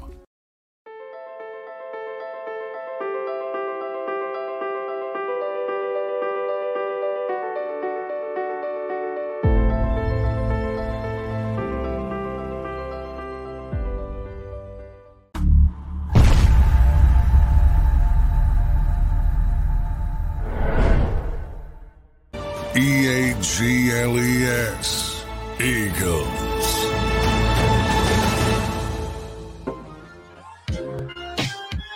What is up, my friends? How you doing? Thanks for hanging out with us. We do appreciate that. It's the Gun. I am Rob Ellis. We're Sports Take, Jacob Sports YouTube Network. All right, Gunner, let's look at the Washington Commanders. So they've beaten the Cardinals in their opener at home, a game they trailed in and came back. And then they beat the Broncos. It was kind of a back and forth game. They actually almost gave it up on a Hail Mary. Yep. And then they got away with a hold or a defensive pass interference on the 2-point conversion, but nonetheless. So they win their first two, which was kind of surprising. And then they get really throttled last week. They lose 37-3 to Buffalo, a game where they turned it over 5 times, 4 interceptions from Hal, but there were 5 altogether. They had 9 total sacks in the game. 9. Oof. So for the season, you mentioned this earlier, they've given up 19 sacks. Now, that's a combination. It's an offensive line that isn't great to begin with, that's banged up, and Hal holding the ball too long. This is part of what you get with young quarterbacks, too. I mean, he's in his second year, but this is his first year as a starter. I think he started 1 game last year, their season finale. So you're going to get some of that right now. But you would think that this Eagles pass rush and the defensive line should be able to have a really big game. It may be the key component to this game. Well, I think young Mr. Howell should just bypass cleats altogether and put on lightweight sneakers, because he's going to be running for his life much of this game. But I wonder if Sam Howell has the stamina to withstand what's to come. I think he lacks some energy, Rob, and here's why. I just found this on Eagles Nation. Commanders quarterback Sam Howell has never eaten a burger, steak, or any sort of beef in his life and refuses to try it. He also has never had seafood. Chicken is the only meat I'll eat, he says. He also says the only way he'd eat a steak is if the Commanders win the Super Bowl, and he would probably take 1 bite. All right, you got a quarterback. They won't eat meat. Okay. Well, wow. I don't know. A little Todd Marinovich action there. Has he ever had a soda in his life or candy? That's interesting. Hey, you know what? I'll never forget that story. It was well documented in the Sports Illustrated story about Todd Marinovich and how he was weaned on, just healthy foods his whole life and how healthy he was. Yep. And he was this great college quarterback. What happened to him when he got to the pros?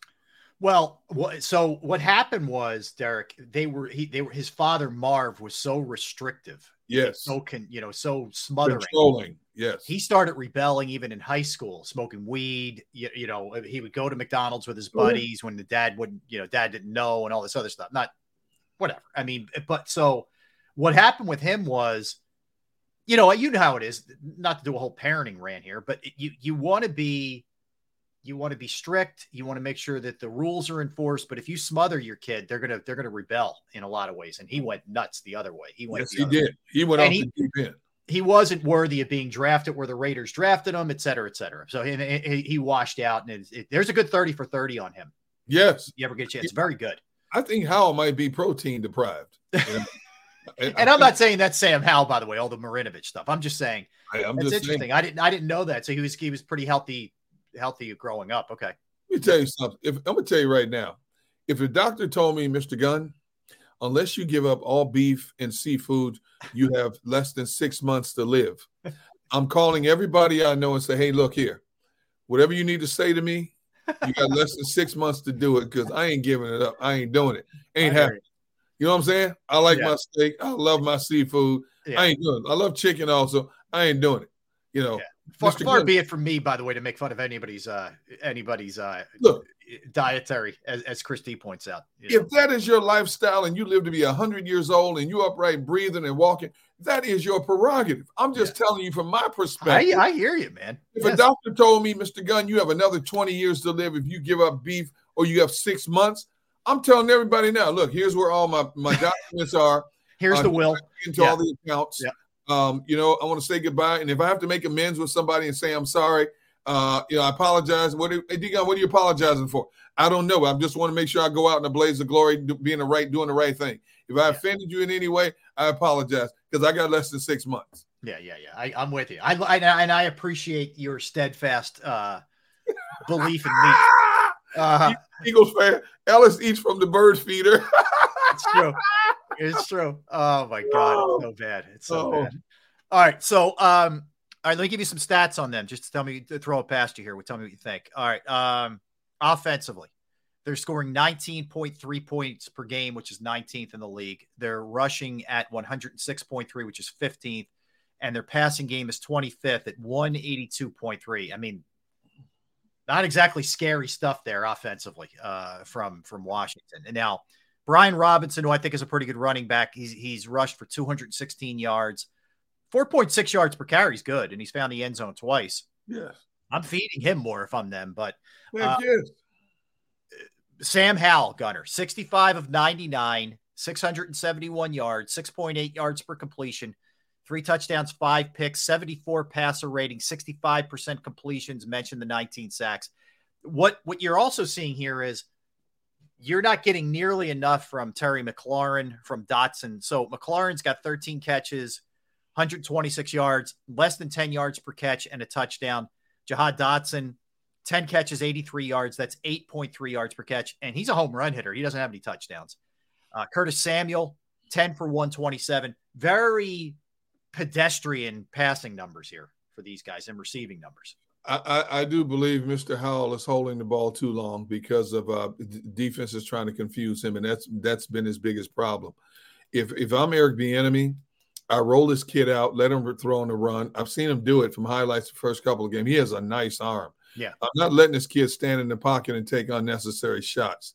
My rhythm offense would be 1, 2, 3 throw. When you have Terry McLaurin, Jahan Dotson, and Curtis Samuel, I don't care how good your secondary is. Somebody's getting open within a 3 count, whether it's a quick slant route, whether it's a quick curl route, quick out route, 5-yard out route, whatever the case may be. I'm not holding the ball longer than a 3 count. If nobody's there, throw it away, live to play another day. I'm not taking an unnecessary sack and forcing my team backwards instead of trying to move forward. I didn't get to see Washington play Buffalo and can't base a whole lot on just the highlights itself to see what was his problem. But I would almost guarantee you it's a young guy being confused because teams are trying to disguise, especially in Buffalo's case, doing an incredible job disguising what looks you're giving them. And then all of a sudden when the ball snaps, they bail into something else or send more attackers than he accounted for. Right. I'll offset that. Eric Bieniemy to offset that. You know what? 1, 2, 3 this way, 1, 2, 3 that way, 1, 2, 3 over the middle. Get it out. Just like salsa dancing. 1, 2, 3, move. 1, 2, 3, move. Boom, boom, boom, boom. Keep it moving. Keep the feet moving, man. Let it go. Let it rip. Yeah. Well, especially when you know what's coming in, what's coming after you this week. It would make a lot of sense to do that. That's for sure. So that's where they are from an offensive perspective here. Let's look at them defensively, Derrick. So they're allowing 28.7 per game, which is 14th in the NFL.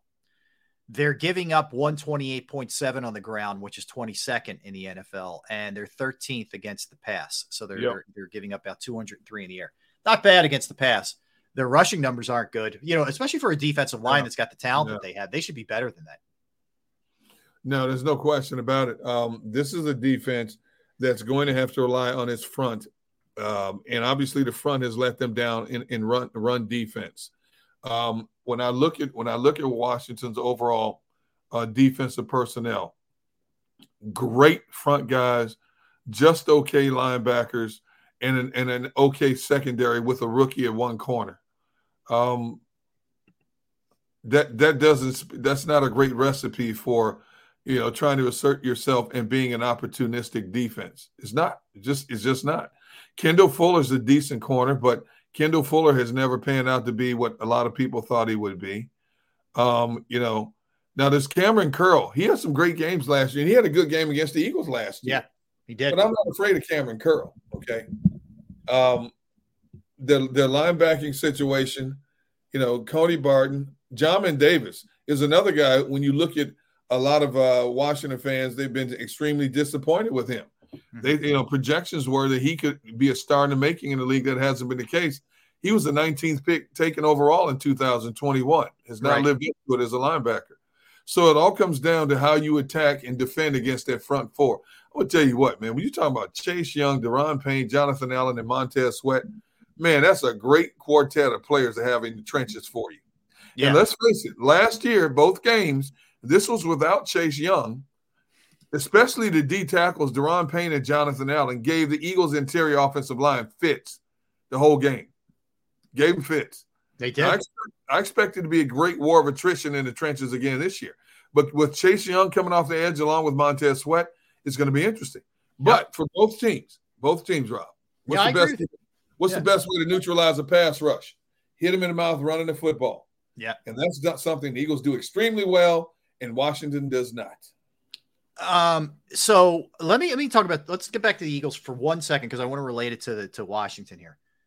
One of the other areas the Eagles offensively haven't been good at, and Nick Sirianni spoke about it today, is they're 25th in red zone efficiency. Yes. In terms of scoring touchdowns. And we remember how effective they were last year in that category. What do you attribute that to? Is that just still they're just not where they are, where they need to be yet? They're still figuring out what teams are doing. Teams have done a great job up to this point in the red zone of disguising what Jalen Hurts is looking at. And it's caused a lot of disruption in the flow of what they want to do and who the primary and secondary targets are when you get inside the red zone. It's definitely scheming. Mm-hmm. You face three of the best in terms of scheming, okay? And you got to figure it out. And if there's a team you can figure it out against, it's against this Washington team. I expect it to be definitely less flawed when you get inside the red zone.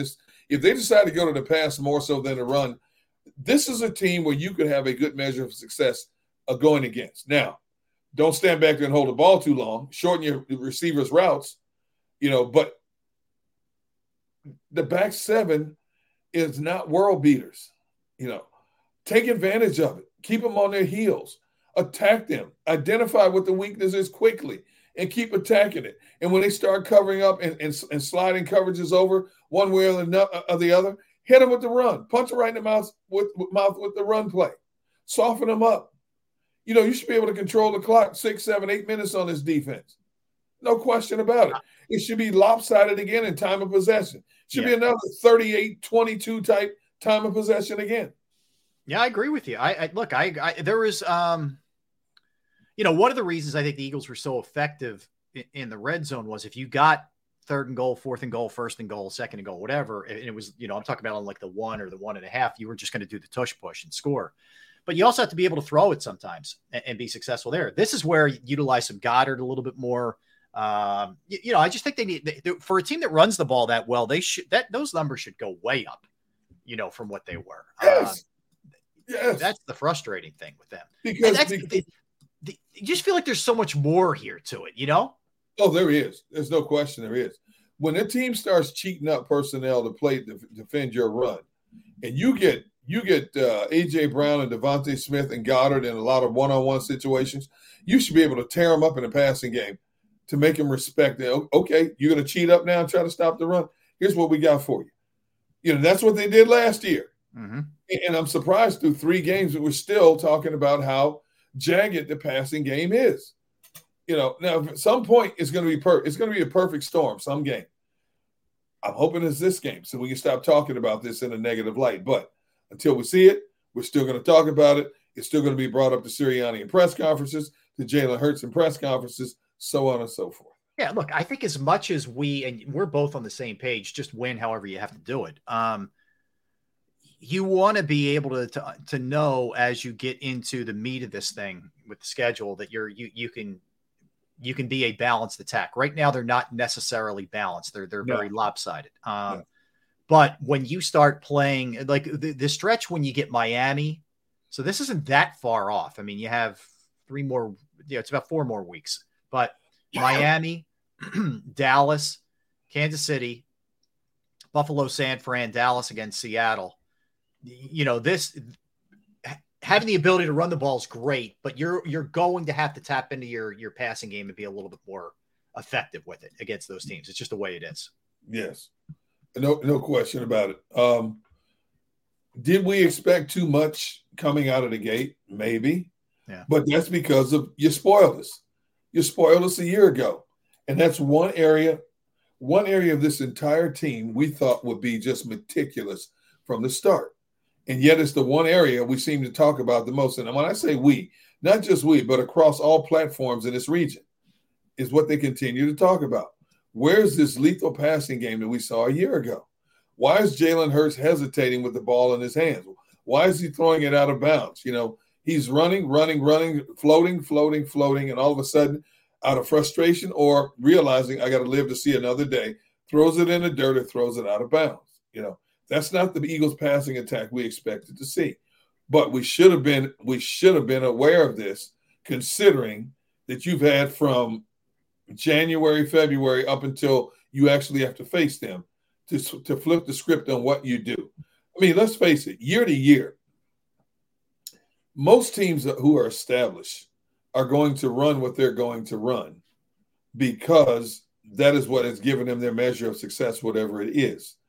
But all 3 opponents we've seen so far has come out of their norm a little bit, which is the utmost respect for this Eagles passing offense and the offense in general, to try to take away an element where they think they might have a fighting chance to stay in the game.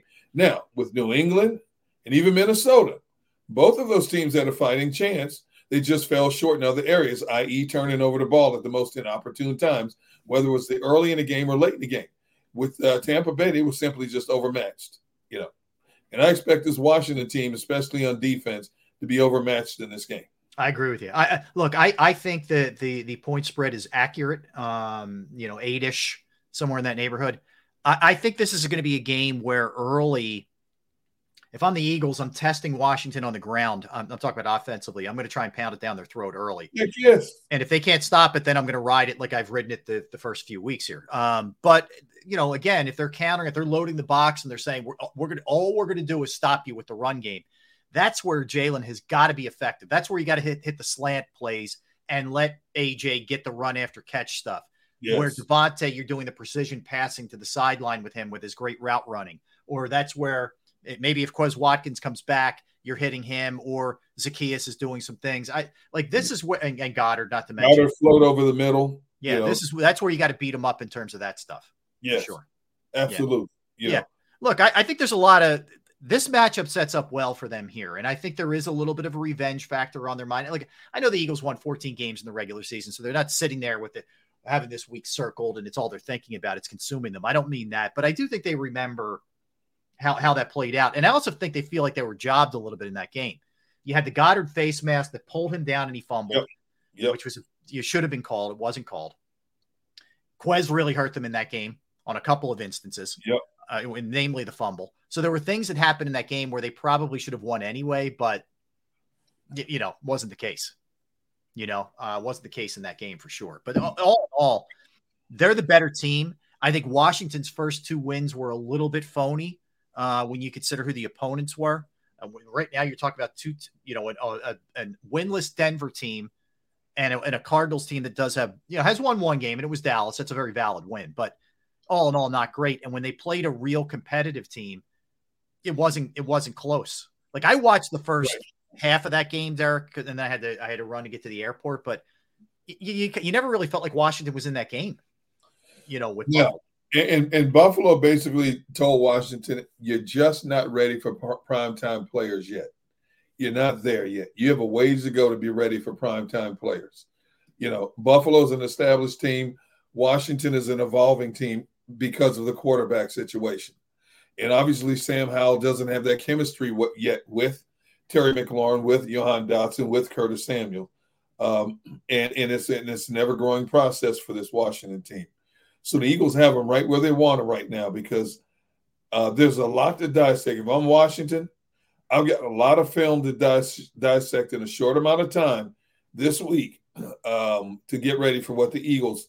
If anything, a good coordinator will say, okay, instead of running an expansive offense against a team like the Eagles, which is a superior team to us, as was Buffalo, let's simplify things.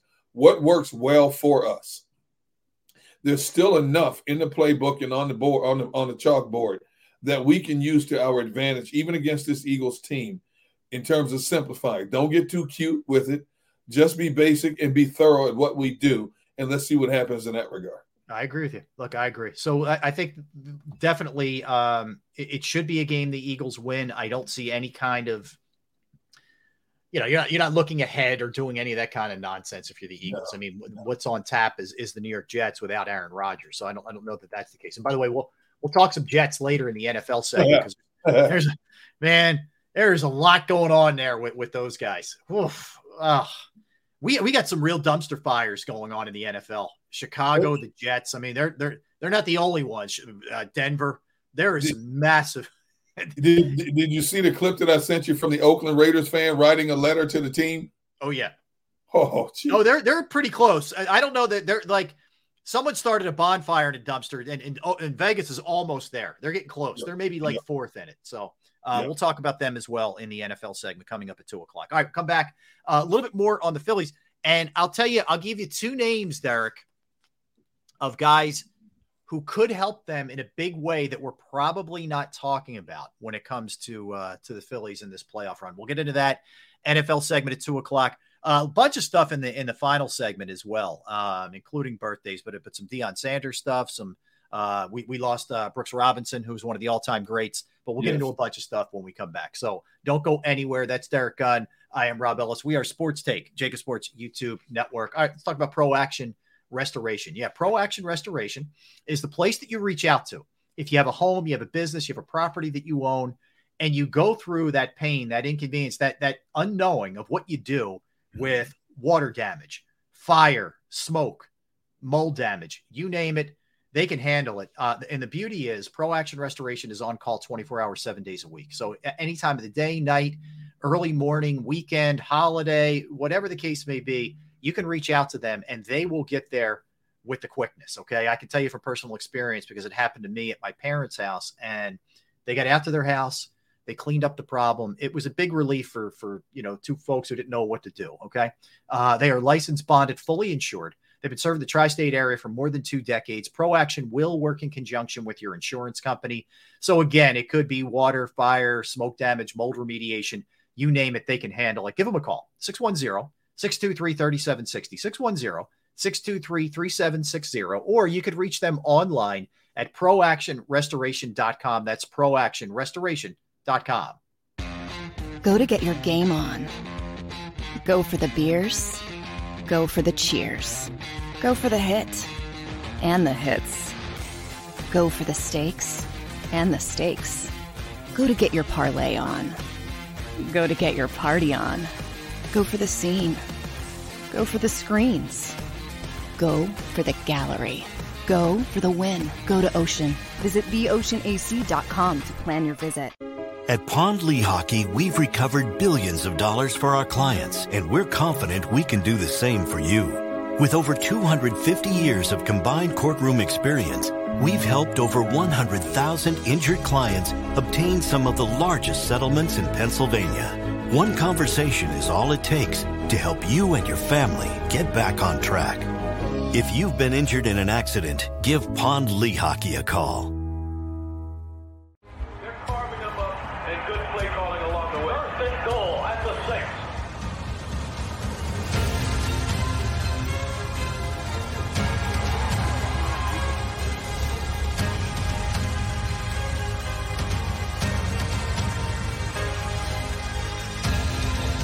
Field of life. Everybody in your crew identifies as either Big Mac Burger, McNuggets, or McCrispy Sandwich. But you're the Filet-O-Fish Sandwich all day. That crispy fish, that savory tartar sauce, that melty cheese, that pillowy bun. Yeah, you get it.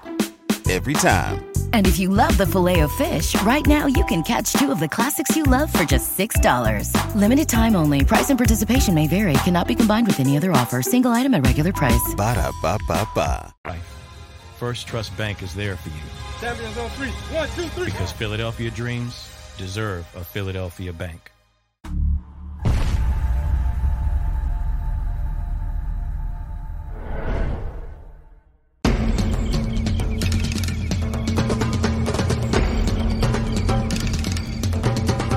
Staffing is not easy, but that's what we do every day, all day. The key to our success is storytelling, asking the right questions to find the right people. Hi, I'm Gary Kane, president of Kane Partners. We want to be your staffing partner.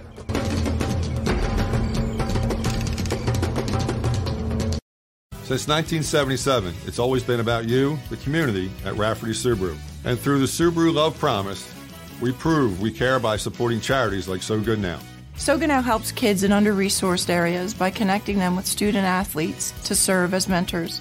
We remove barriers so athletes can help youth in the corners of our communities where light and love are needed most. When you choose Rafferty Subaru, you help organizations like So Good Now. It's all about you at Rafferty Subaru. Do you stream on a Roku, Fire Stick, Google TV, or Apple TV? Now you can watch 6ABC 24/7 with the 6ABC Philadelphia streaming app. And the big story on Action News. Search 6ABC Philadelphia and start streaming today. EAGLES. Eagles.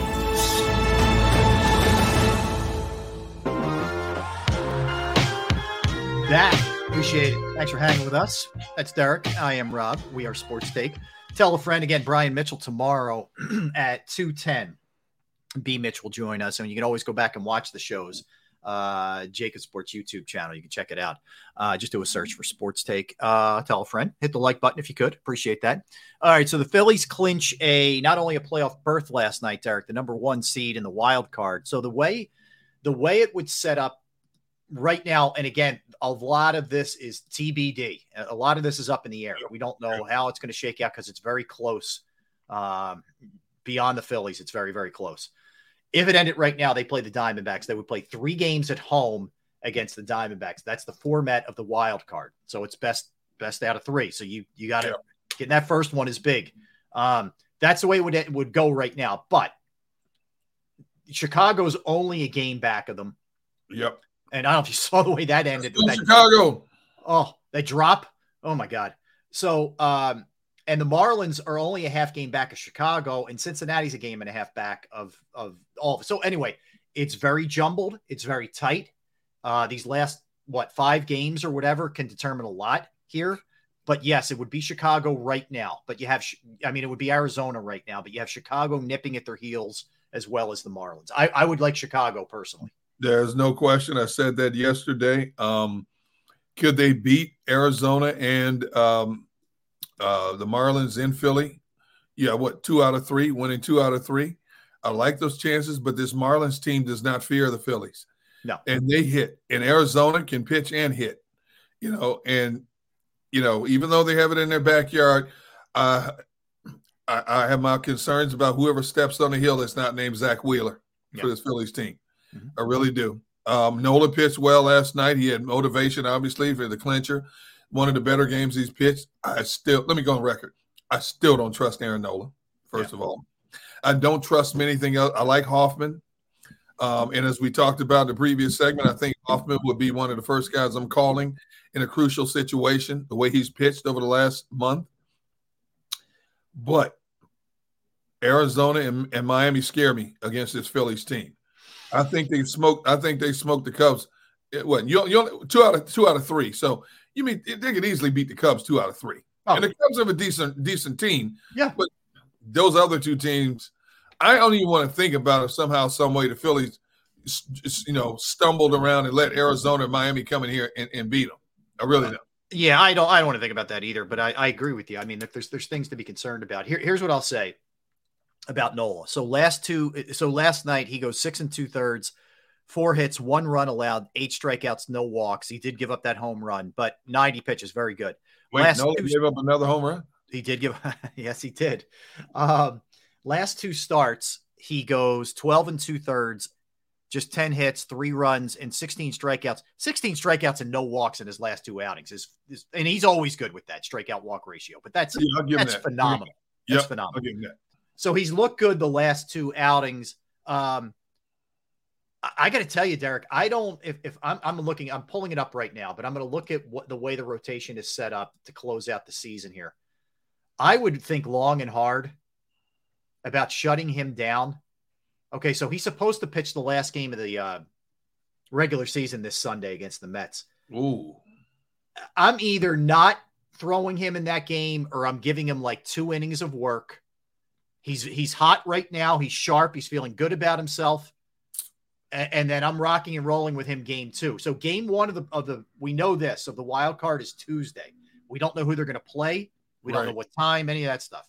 Right. But you're likely playing Wednesday.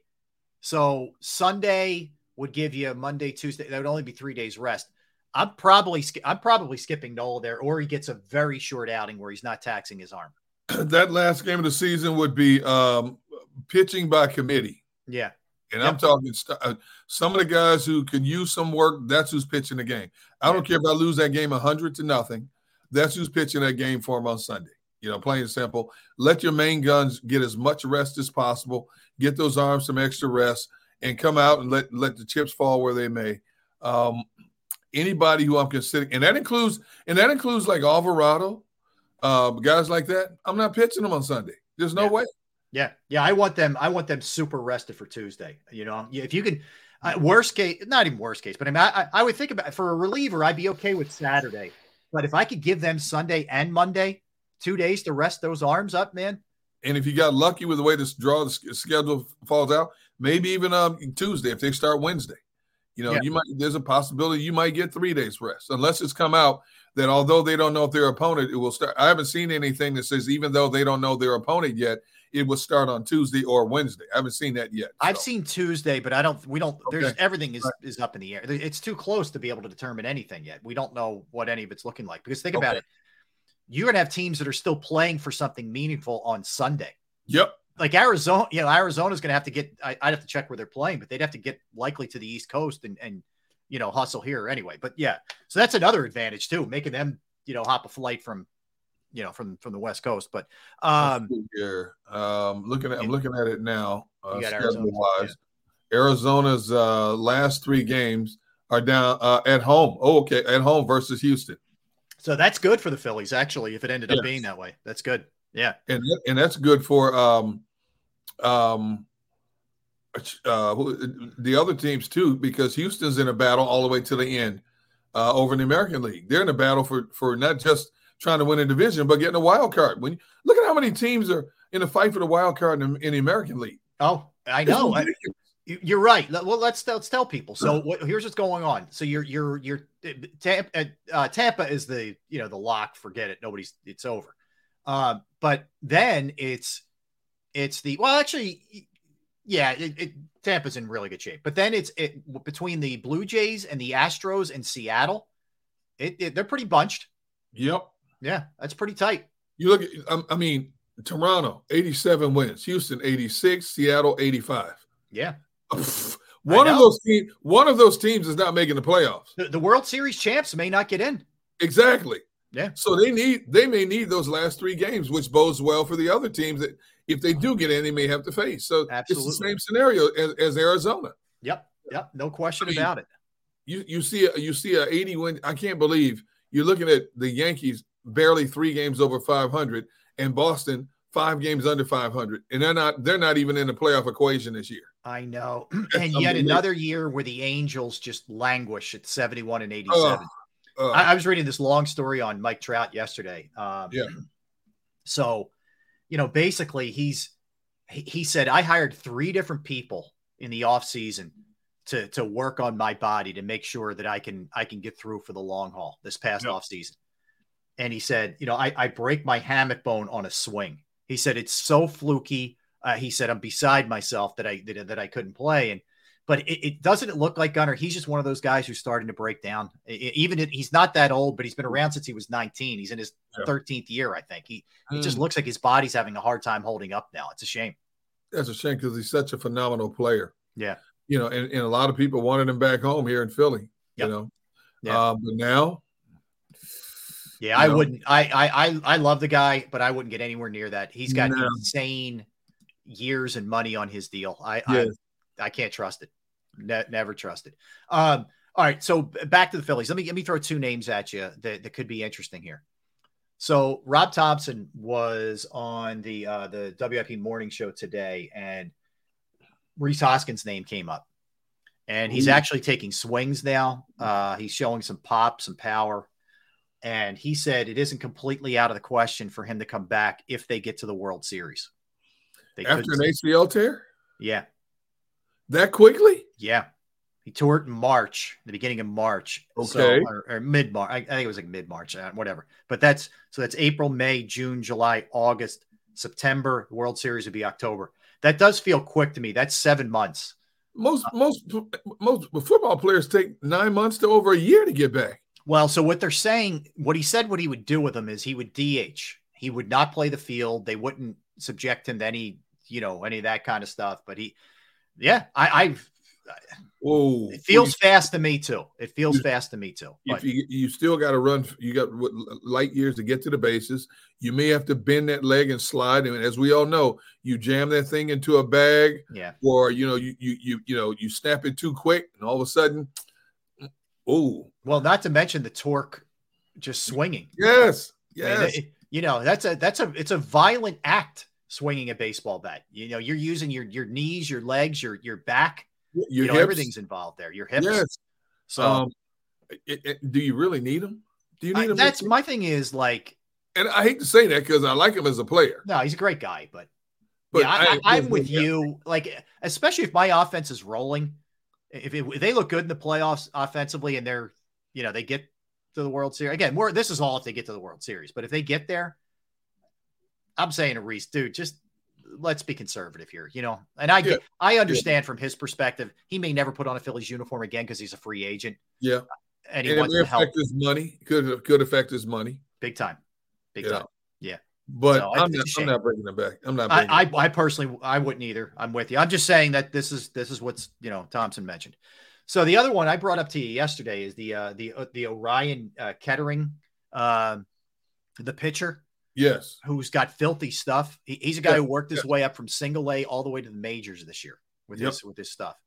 Thompson said he's a possibility out of the pen. That could be interesting because there are teams that have very little familiarity with this guy.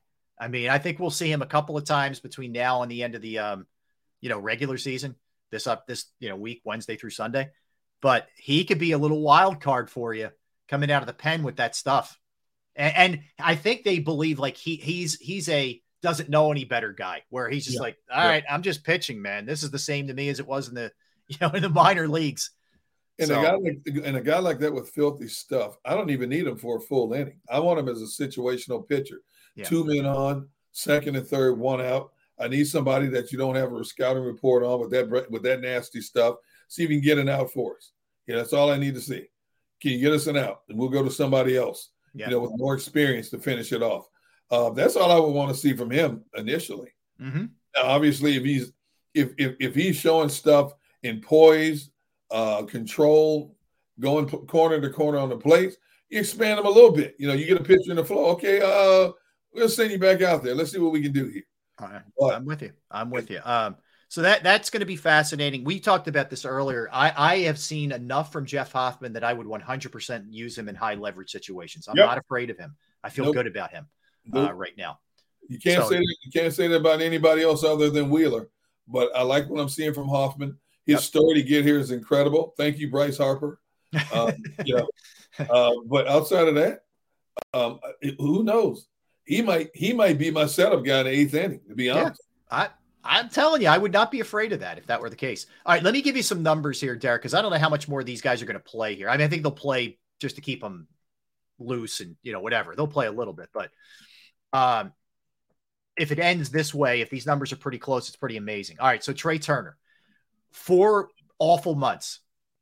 And he hasn't been particularly hot of late, but still, he's going to finish up. Right now, he's got 26 home runs, 76 RBIs, 166 hits, 101 runs, and he's got 29 stolen bases. That's crazy when you consider the way that he started, right? Nick Castellanos, bounce back, 274 average, 29 home runs, 106 runs driven in, 169 hits, 79 runs. I mean, he is bounced back big time from last year. And he's been on fire the last month of the season. He's hot. He's heading into the playoffs hot, like certifiably hot. Bryce Harper missed a month and a half with reconstructive elbow surgery. Still is going to finish with, he's got 15 home runs right now, 61 RBIs. I'm sorry, I'm giving you Bryson Stott. Excuse me. Bryce Harper right now, 292 average, 20 home runs, 71 runs driven in, and 131 hits to go with 82 runs scored. That's pretty amazing production. Coming back from an injury, slow with the power, and missing the amount of games. Like, he's only played 123 games, like compared to 156 for Kyle Schwarber. So he's missed, a good amount of games still. Schwarber, yes, the average is 196, but 45 home runs, 100 runs driven in. He's walked 124 times, 112 hits, 106 runs scored. Pretty darn good.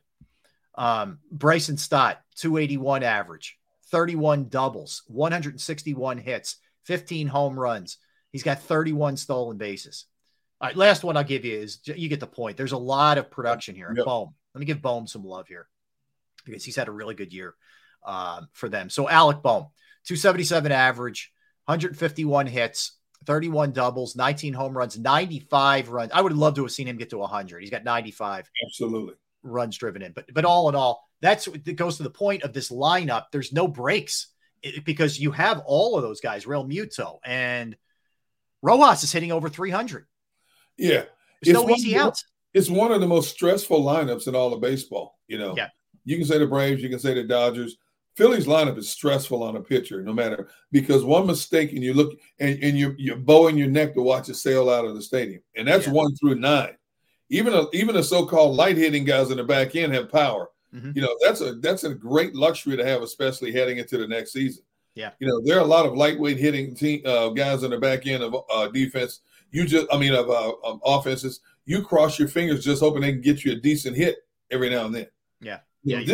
This crew, all of them have the ability to send it over the wall at any given moment. Yeah, and you have guys who I think have hit the wall a little bit, and that's where a couple days rest will be good for him. Like, I think Stott, it's going to do him good. Marsh had the home run last night, but I think Marsh, it'll do him good to get a little bit of rest. Certainly Real Muto. Yeah. That's the best thing about the way things all played out last night is you now have 5 games where you can get these guys, some downtime. So that is really good. All right, so Eagles-wise, let me jump back to the Eagles here, Derrick. Landon Dickerson had the knee contusion and didn't come back in on Monday night. He said today he's fine. Yeah, I was just about to mention, I just got a text saying that he's fine and should be good to go Sunday. Yeah, that's huge, right? I mean, you get him back and, you don't want to mess with that offensive line, that's for sure. But to have him back playing, basically saying it's no big deal, that's a biggie, right? And I think everything we're hearing about Sidney Brown is he's fine. I haven't heard anything about Justin Evans. So that would be the one I would worry about a little bit. Justin Evans, I'm told, still wait and see with him. Still nothing definitive on him yet. Okay. Yeah, I mean, that one's because you're so thin back there to begin with. It's the last thing you want, Yeah. Yeah, with Dickerson, it's a knee contusion, but he says he's going to be fine. Look, he's a guy who I don't want to throw any jinx here, so I'm knocking on wood, as I say this. But considering his injury history in college, which was vast. Now, when he I think he had a patella. When he played, he was great. So the talent was always there. But he's held up pretty well so far. So far, so good, in his NFL. Like a couple times he's had to leave games and all that, but there haven't been anything really, really serious, with him thus far. No, the team has done a great job in terms of keeping him upright and breathing. He's limped off the field, maybe, a shot to the ankle, shot to the knee, something like that, a stinger. But outside of that, he has been, because a lot of people wondered, why would the Eagles draft a guy with that kind of injury history in the second round? Well, you see, when he's right, man, is he good, And so far in his NFL career, he's been right. So hopefully they can keep that, because, man, you talk about a career interrupted by major injuries that a lot of players don't come back from. He's that guy. But he has worked himself back into shape, and they have done a great job protecting him from himself. And hopefully he's there for the longevity. I don't want to see them starting to have to patchwork an offensive line like a lot of teams are doing already in the first 3 games of a season. Yeah. I mean, so far, the obvious one is Avonte Maddox, who you lost for the year, which stinks. But, the injuries, Nakobe Dean, but it happened so early. You are going to get him back relatively soon. Yeah. The other guys, you've been pretty lucky so far. You look around the league at some of the mess that's happening with other teams. I mean, they're in better shape than most. I'll say that. And you're talking about teams that didn't have great offensive lines to begin with. And when their front line guys go down, then you're really at a deficit. And it has shown in their overall run blocking and pass blocking protections. At least this team, as they have been in recent years, remains deep enough where if a frontline guy goes down, you have capable backups. The only position I would worry about is who fills in at right tackle. It's the only position I'd worry about. Yeah, I concur with you. I agree. I mean, they're definitely not as deep as they were last year. Right. And that's – but the thing is, it's so hard to have any real depth now in this league with the salary cap. It really is. I mean, what Howie did last year was crazy with this. But, yeah, they're definitely thin. I mean, I'm trying to remember who came in for Dickerson. Was it Opeta? I believe it was. I'm almost 100% sure it was Opeta. Yeah, I mean, there are definitely some concerns there at that spot. And there's definitely you're in a secondary that's really, really thin. All right, so let me ask you this week. We saw them move Bradbury to the slot last week. You think we'll see that again? I mean, you're dealing with McLaurin, you're dealing with Dotson, and you're dealing with Curtis Samuel. I think he keeps those two on the outside this week. I think he'll stay in their natural positions. I've seen enough of Bradbury in the slot. I don't want to see it again. And that's not a knock against him. The fact that he's versatile enough to even do it is one thing, but I don't think that's his forte. You've got longer receivers coming up now. I don't want to see young players on Dotson or Terry McLaurin for this game. I said the same thing about Chris Godwin and Mike Evans, and luckily the front got enough pressure on Baker Mayfield, made him very uncomfortable. Early on, he had a little success, but made him uncomfortable enough to where they weren't much of a huge factor in the overall game. I just don't want to see a shorter corner on these longer receivers. And that's James Bradbury's forte. Get on the outside, battling these receivers, pass for pass. That's where I want to see him flourish. Now, I'm assuming Goodrich is going to be back in the mix. But if not, if Sidney Brown's healthy, put Sidney Brown in the slot. If you want to get him reps, get him acclimated, put him in the slot. He showed you some things last week. If he's healthy, he showed you. Yeah. He's fast enough to run with these guys. I'd rather have him or Goodrich in the slot more so than Bradbury. Think about what these safeties could be potentially going forward. With Blankenship and Sidney Brown. Yeah, you might have a couple of studs there. I'm telling you. Yep. You look at it. You think about the youth on this team. You have those two guys. We'll see about the corners. I don't know. They're all kind of unproven right now. But you're older at corner. But with the way that Davis and Carter have played, and you're a little older on the edge, but still, you have a lot of nice defensive pieces so far. And then the other side, you're grooming Steen. You're kind of teaching him right now. Juergens is already in there. We know he can move over to the center spot. Dickerson's young. Goddard's not old. Jalen Hurts is not old. A.J. Brown's not old. Devontae's not old. Mailata's not old. You got some experience and age in certain spots, but you also have a lot of good young players that have already proven themselves. Nice job drafting. Yeah, it's just about getting them reps, and as long as there's other people standing in front of them, they're not getting those reps. But as we see it right now, with these little nicks and aches and pains, a lot of these young kids are going to have to grow up in a hurry. And the best way to grow up is to get in there and do it by trial and error. I believe all of them have the athleticism from what we've seen in the preseason sample. And again, you can't put too much into that because they're playing second, third tier guys as well. You put them in there in the front line guys, the craftiest guys in the league. It's a little bit different, but they got to play sooner or later. You got to play them, whether together or individually at certain points. You got to play them. You get them up to speed because just in case somebody falls by the wayside, we already saw it. Bradbury, get hurt. So we've seen it. You're going to have people step up, and you got to get them. You got to get these guys in there. Be smart about it. Down and distance, situational. If you have a big lead, get your frontline guys out and get these young guys in there and get them some reps. When you think a game is out of reach and you're comfortable that you secure their win, don't make the frontline guys finish. Mm-hmm. Get these young kids in there, get them some game reps for the possibility of what could come down the road. Yeah.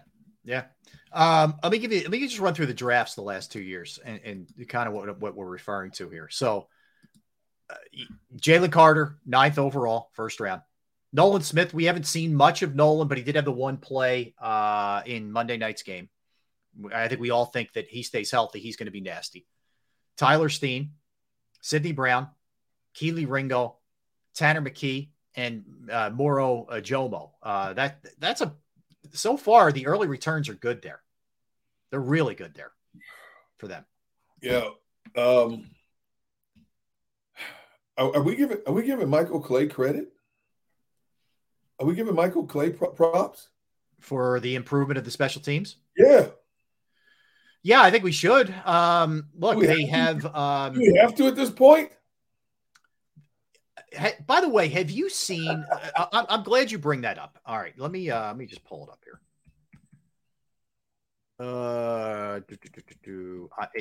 I meant. I'm so glad you mentioned this. So the numbers for Britton Covey, going back to about the midway point of last year, he's like right there with any punt returner in football. Really? Yeah. In terms of yards per return, average yards per return. Yeah. I'm shocked. I'm actually shocked. Yeah, it's we kind of have some fun with them sometimes, right?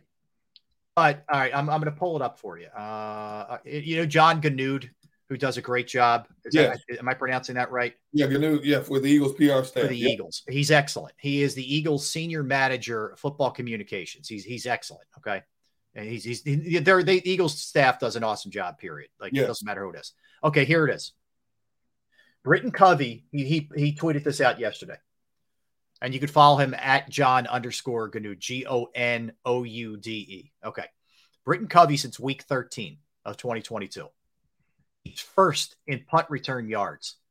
He is first in punt return average. What? 13 punt returns of 10 plus yards is first. 9 punt return yards of 15 yards or plus. That's first. 5 punt returns of 20 plus yards. That's first. 4 punt returns of 25 yards. That's first. That's insane. We need to start giving Covey some props, let alone Michael Clay. You know what, Covey? I apologize, man, for making fun of you. I'm doing a lot of apologizing on this show. This is the apology tour today. Yes. Covey, I just want you to know, man, it was never personal. It was just all fun. But you have shut me up for now. After Rob reading those stats right there, and John Ganu giving the stats. Covey, I can't even call you Crash Covey anymore now. I saw it yesterday, and I'm like, oh, my God. I meant to send it to you, but then I got tied up in something. And I'm like, these numbers are sick. They're actually, really, really good. Yeah, he's first in every major category. Now, see, Ray Lester says, every time Covey is back there, I hold my breath and hope he doesn't fumble. Covey's, he's not an exciting returner, but he's pretty sure-handed. Yeah, he had the one this year he fumbled, but then he recovered it. But he's usually pretty sure-handed. Yeah, I don't worry about that much. Even the most accomplished punt returners cough it up every now and then. Yeah. It happens.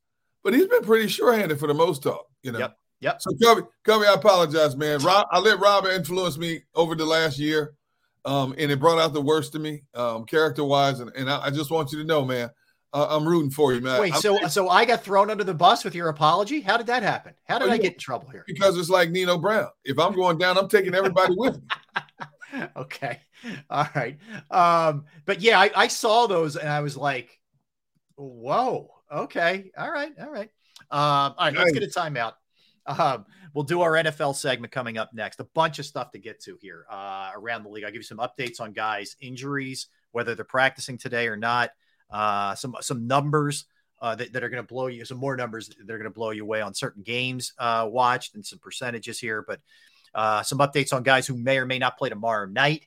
More on the mess in New York with the Jets. All of it. We'll cover all of it when we come back. Don't go anywhere. That's Derrick Gunn. I'm Rob Ellis. We are Sports Take, Jacob Sports YouTube channel. All right.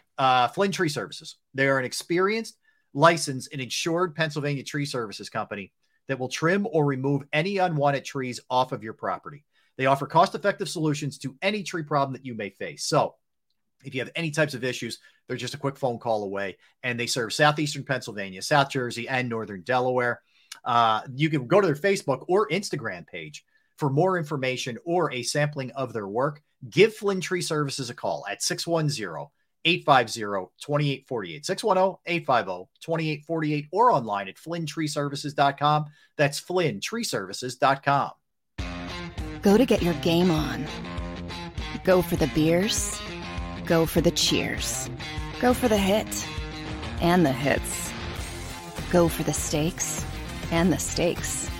Go to get your parlay on. Go to get your party on. Go for the scene. Go for the screens. Go for the gallery. Go for the win. Go to Ocean. Visit theoceanac.com to plan your visit. At Pond Lehocky, we've recovered billions of dollars for our clients, and we're confident we can do the same for you. With over 250 years of combined courtroom experience, we've helped over 100,000 injured clients obtain some of the largest settlements in Pennsylvania. One conversation is all it takes to help you and your family get back on track. If you've been injured in an accident, give Pond Lehocky a call.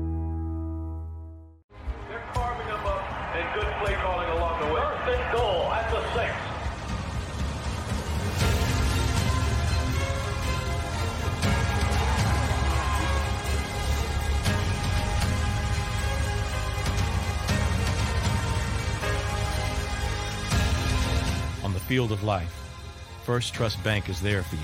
Champions on 3. 1, 2, 3. Because Philadelphia dreams deserve a Philadelphia bank.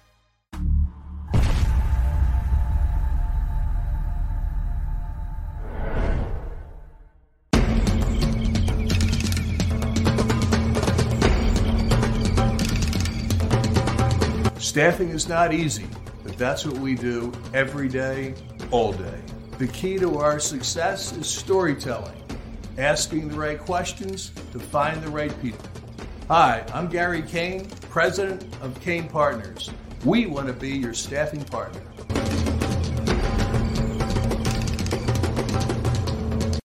Since 1977, it's always been about you, the community, at Rafferty Subaru. And through the Subaru Love Promise, we prove we care by supporting charities like So Good Now. So Good Now helps kids in under-resourced areas by connecting them with student athletes to serve as mentors. We remove barriers so athletes can help youth in the corners of our communities where light and love are needed most. When you choose Rafferty Subaru, you help organizations like So Good Now. It's all about you at Rafferty Subaru. Do you stream on a Roku, Fire Stick, Google TV, or Apple TV? Now you can watch 6ABC 24/7 with the 6ABC Philadelphia streaming app. For the big story on Action News, search 6ABC Philadelphia and start streaming today. EAGLES, Eagles.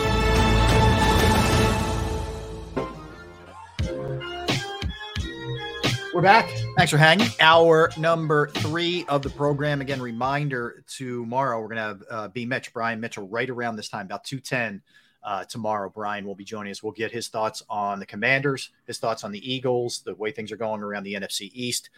Brian played for 3 of the 4 teams in the NFC East, so he knows of what he speaks, and he is not a guy that holds his tongue. So you always get the unvarnished Brian Mitchell. So looking forward to it. He was a truth teller. Brian Mitchell was. All right, Derrick. So a couple things. When Brian Mitchell speaks, you just sit there going, "Oh, get your popcorn ready." That's what you do. Yeah, when B. Mitch speaks, it's always entertaining. All right, so let's hit a couple things here. I want to hit a couple layers here on the Jets. So Aaron Rodgers mentioned how they all need to grow up a little bit here when it comes to the team in general. And Robert Saleh said basically he's not wrong. I agree. There's a lot of growing up that needs to happen with this team, which is never a great thing when you're talking about that kind of thing. So that's one thing. They signed Trevor Siemian yesterday. Siemian will not be active for the game this week, Derrick. It will be Zach Wilson starting and Tim Boyle as the backup. Not great options on really with any of the three. The advantage with Siemian is he knows the system because he's been there before, but he just got there because he was released in camp by the Bengals. So there have been some, it's Jacob, Nathaniel Hackett taking that thing over. So there are some new twists and turns to it. Anyway, so it's just going to be those two. But it was interesting. This was revealed by the rapper J. Cole that Colin Kaepernick actually sent a letter, email, whatever we want to call it these days, to Joe Douglas, who was in charge with the Jets. And the gist of it is, I won't read it chapter and verse here, but he's asking for a chance. Now, what he's saying is, throw me on the practice squad. Just let me get my feet wet. Let me get back here. I'm not saying I'm ready to take over for Zach Wilson, tomorrow or anything like that. Anyway, so that was the gist of it. He's now been out of football for a really, really long time. I feel like it doesn't matter what he does. It's not going to happen. It's just my sense. I mean, you look around at some of the backups in the league, like the guys I just named, Tim Boyle and, Trevor Siemian, who are the ultimate sort of retread guys. It just doesn't feel like it's happening, but he's made the effort to try and get the attention, at least of somebody there. I will forever ask the question, why was Kaepernick blackballed out of the league? Even for what it stands, created a lot of controversy. This is a guy who had athleticism. I think at this stage of his life now is no worse than 50% of the backups still in the National Football League. Why was he blacklisted out of the league? Because even when the George Floyd incident happened, your commissioner, Roger Goodell, stands at the podium and says, maybe we should have listened to Kaepernick. So is that admission that you were wrong for doing what you did to him? If that's the case, why did this man not get a chance? Now, he's been out of the league like, 5, 6, 7 years. I still say if you gave him a couple of weeks to get in shape, even at his age now, you mean to tell me he's not better than Tim Boyle? Really? Yeah, I don't know, Derrick. I mean, I just feel like, and I'm not saying this as it's right, but I just feel like the ship sailed. It's been so long now. I don't know if he's in the consciousness, and I know he's trying to reach out and put himself back in the consciousness, but I don't even know. I don't know what to make of it anymore at this point. You know what I mean? It's been forever, and it's clear that they would rather take chances with some of these other guys who look like they can't play than Kaepernick. Who these guys haven't accomplished a thing in the league, but they don't care. They'd rather go with those guys than him. Come on, man. Is Kaepernick any worse than a Taylor Heineke, a Jacoby Brissett? I mean, come on, seriously. I agree with what you're saying. I'm just telling you, like, what my sense is of where this is with these teams. Like the excuse now is he hasn't played in forever. I don't know what the excuse was 3 years ago. I mean, he hasn't played since 2016. But that's just my sense here. And how old is he now? He hasn't played since 2016. So how old is he now? Hold on. He is 36. 36. Okay. He'll be 36 in November. Okay. So, yeah. So listen to some of these names, man. Jake Browning, Kyle Trask, Clayton Tune, Brian Hoyer been stealing money forever. Tyson Bagent, Kyle Allen stealing money.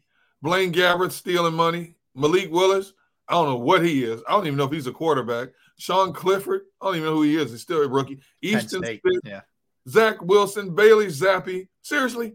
It just goes on and on and on and on in terms of backups in the National Football League. Davis Mills. couldn't hold off a rookie to keep his job. Yeah. Why is Kaepernick? Why has he's not had a chance in all these years just to get a shot to try for a team? I will never understand it, and nobody will step to the forefront. You know what? I blame the NFLPA for this also. Yeah. You know, the NFLPA didn't back this guy enough. They basically just looked the other way like the league did. You know, and it's really a shame. I think they're the weakest by far. I think they're the weakest union. I think they do the least for their players. I think that if you look at baseball, basketball, hockey compared to them, it's a joke. It's not even close. I agree. The money that league makes, and they have to fight tooth and nail to get what little scraps they can get, is ridiculous. And they don't take care of these guys well enough at post-career either, with their bodies and the way that they get destroyed. No. So the commissioner of the league gets lifetime health benefits, but the players don't. Yeah. The players whose bodies are broken down, who in many cases are disabled in a lot of ways, who succumb to potential CTE, which shortens the lifespan. Yep. And you can't give them that, and you got money hands over fist, and a new TV contract is about to kick in, and you can't do better. Yeah. Yeah. It's been the age-old issue with them. It really has. It's really sad. It goes way back. It does for sure. All right. So a couple other things on more of a lighter note. The Travis Kelce, Taylor Swift thing has an interesting uptick here for CBS. So female audience is way up watching that game. Oh my goodness. 12 to 17-year-old girls particularly up 8% there. The female viewing audience generally, doesn't matter age, was way up for that game. It's amazing, man. Like somebody sitting in a suite somewhere and it becomes this just mayhem. And she's not even performing. No. Yet it's that Kansas City game was the highest watched CBS game that they've had this season. And it was a terrible game. It was a brutal game. It was like a pro team against a double A team. Yeah. And you need to tell me 12 to 17 years just to get a view of her dancing and hugging mom in the press box, hugging mom Kelce in the press box. Really? Crazy. And so the New Heights podcast, I think they release them every Wednesday. So yesterday's episode, or every maybe it's Tuesday. So the episode came out either this morning or last night with Jason and Travis, and Jason kind of pressed them a little bit. And I give Travis credit for trying to put the toothpaste back in the tube, but dude, too late. But so what he said, it was great having her there. We had a great night. It was fun. I'm not going to get into any more details because she's very private. I want to respect that. He's like, but when it's me saying that, I get it because I'm very public with everything. He said, but I had paparazzi like on my lawn, which I don't usually have. So he's trying. Good luck. He's trying to dial it back. But you ain't dialing it back with Travis Kelce and Taylor Swift. That ain't gonna happen. No, you know why? Because you know what's gonna. You know why all the paparazzi is there? Because they're waiting to catch that definitive moment when she sneaks in to go visit him at his home. That's what they do. Yeah. They have people. They just camp out at hotels, in people's houses, at a distance, on a mountaintop, in trees, waiting to see somebody make an appearance that you wouldn't expect to make. Hey, Travis, this is not going to end until it's official that you two are going your separate ways. Yep. That's when this is going to end. Agreed. Yeah, agreed. You can't be Travis Kelce. And you can't have her sitting next to your mom in a suite. She's the biggest pop star in the world. Yeah. And it not be a big thing. I'm not even ripping Travis. Like he said himself, he's like, dude, there's nothing I can do at this point, but I'm trying to respect her and dial it back a little bit. It is what it is. Good news for you, D Gunn. It looks like you're going to get Aaron Jones and Christian Watson on Thursday night for your pack. Yeah, baby. Yes, sir. At historical Lambeau Field. Yes. I'm looking. This could be a fun one Thursday. This is going to be a really good game. Christian Watson's coming back. Those young receivers grew up. The other young receivers they have. I love this kid Romeo Doubs that they have. He's tough. And that's Jaden Reed.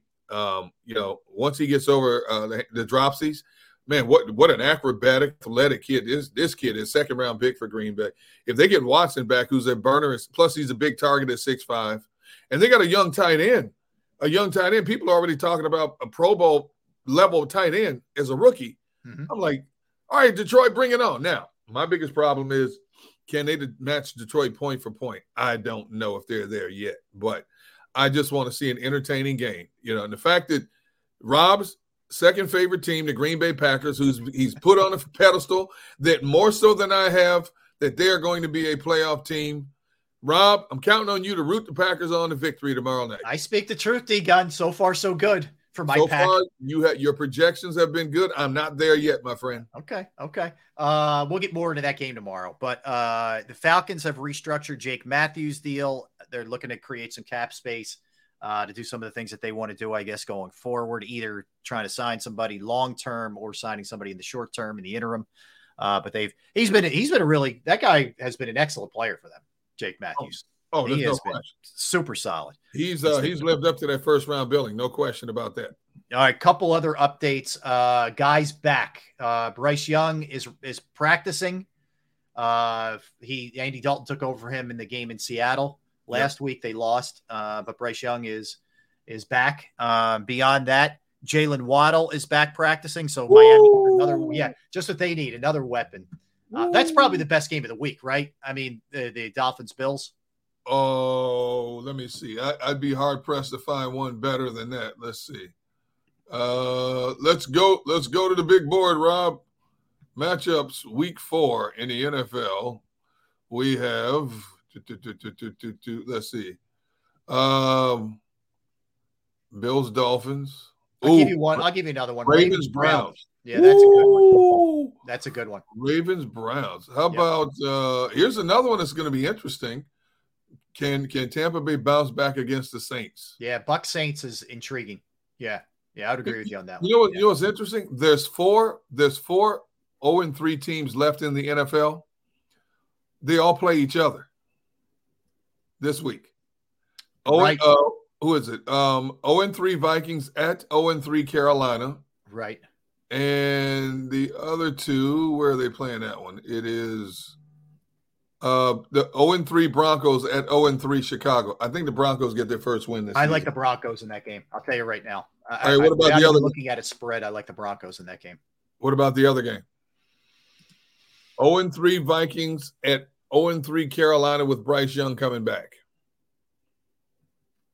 I'm going to go Vikings. Yeah, as much as it pains me to do so because, for obvious reasons, yeah, I would have to say your brother. Yep. Yes. So I would have to say, I think the Vikings finally get it right. But I think that'll be an interesting game. But I think the Vikings finally get it right because say what you want to say about them. They're good at comebacks. Even if they get down, they're good at comebacks with Kirk Cousins under center. And I think they may have just a little too much for this Carolina team. Ooh, Gunner, we got a big one here. What? Ooh. NBA, according to Adrian Wojnarowski. Okay. Damian Lillard's going to the Bucks. What? All right, here it is. So 3-team deal. Drew Holiday. No, not Drew. No, not Drew. Oh, yes. Defensive player of the year, Drew. Drew's going bye-bye. Drew Holiday, DeAndre Ayton, Tumani Kamara, a 2029 unprotected Milwaukee first rounder and unprotected Milwaukee swap rights in 2028 go to the Blazers. Phoenix gets Yusuf Nurkic, Grayson Allen, Nasir Little. Grayson Allen's gone too? Keon Johnson. Wow. Oh boy. Hey man. I didn't see Milwaukee, man. I did not see Milwaukee. I didn't see that, but I didn't want to give up Drew. Not Drew. Drew is straight money, but he got Damian Lillard to go with Giannis. Wow. What? Are so you serious? Dame and Giannis together. You know, I'm going to tell you why the Bucks made this move. And I found it interesting. This is earlier this summer. Somebody was doing an interview with Giannis, right? Jeez. And Giannis said, I'm listening. Yep. Giannis said he was committed to staying in Milwaukee, but he wants to make sure. He says, I want to win more titles. He said, I want to make sure that Milwaukee is committed to putting the best team on the court possible. You look at some of the better teams like the Boston and stuff, they make commitments to players and maintain that playoff status year in and year out. And he goes, I just want to make sure before I make another long-term commitment to Milwaukee, right, before I do. Now, that's putting the Bucks organization on notice. The Bucks have responded by saying, boom, here you go. You're right. You're right. And I would say Giannis did it. Giannis did it in a respectful way where he wasn't shredding people, and you know how sometimes it gets ugly. He did it in a way to say, hey, look, I'm not kidding when I say this. And to their credit, you know, they followed suit, man. They heard what their superstar was saying, and they did it. I didn't see this coming, man. No. This is like big money. Ooh, damn. Oh my goodness. I just hate to see Drew Holiday leave, man. I really do. Drew Holiday was straight money on defense. Lillard is not that defensive specialist, but he'll give you 30 points when you need it. Well, and he's also, in my opinion, a very clutch guy in a big spot, who can do some things. But here's the thing. Here's the way I look at it, Derrick. I'm shocked, number one, but you get put that aside for a second. You're a Sixers fan, you're screwed. Yeah, you are. Yeah, you're screwed. You have no shot. No. You're gonna have to contend with that team with Dame and Giannis and Middleton and the rest of that crew. Nah, nope, no chance. And not to mention Boston's better than you, the Heat are better than you. You know, we could keep going here. Other teams are catching up to you, like Cleveland and New York. Yes, that's a problem. As a matter of fact, you haven't even started training camp yet, and your team is already in disarray. Right, that's the other part. You're dysfunctional even beyond what others are doing around you. If I'm Nick Nurse, what is my first message to the team when we gather? I understand James Harden is not here. I understand James may not be here, but we've got to rally around the cause. I do believe we have enough nucleus here to do some damage. If I'm a player first, excuse me, coach. Excuse me. You see the Bucks just got Damian Lillard. Coach? Coach, did you see Boston just re-sign some of their players, Coach? Shut up. I'm on a roll. Coach, look, Coach, I'm trying to buy into what you're saying, but these two teams getting stronger, we're getting weaker, Coach. I mean, the only thing I think he could say is, like, first of all, he's got to address the Harden elephant in the room, right? Because Harden's probably not going to be there. I would guess that he says something to the effect of, like, hey, man, let's not worry about the outside noise. Let's focus on who's here, right? He's got to give you one of those. I'm worried about who's here, not who's not here. Exactly. It ain't great. Let me put it to you that way. Any way you slice this thing, it ain't great. The thing is, if people are being honest, now we don't even know the backdoor conversations. Tina, trust the end of the process. That's perfectly put. Trust the end of the process. We don't even know backdoor conversations that may have been going on between Morey and the player. We don't know. Have they been able to kind of put a Band-Aid on? Has it gotten worse? We don't know. We don't know what's going on. But yeah, right. I mean, I saw something yesterday. I guess I forget what the date is of media day that they have. Do you know they're training in Colorado this year? Why? I guess altitude. I kind of get it a little bit, conditioning wise, but said he wouldn't report for media day. I mean, this thing. Here's the other thing, Derrick. He's got another trick up his sleeve. Do you think he's done? Harden's going to do something else soon, within the next week or so. I guarantee it. When you say do something, what do you mean? Like when he ripped Morey in China, like he's gonna put something else out through one of his media mouthpieces, ripping the Sixers or something. You know what's coming. So didn't he get fined for his comments on Morey? Did he get fined for that? Yes. Yep. Okay, so you're right. I think it's going to be a third or fourth party that releases the next bit of information on him. I think it'll be very. And that way he can't get tied to it.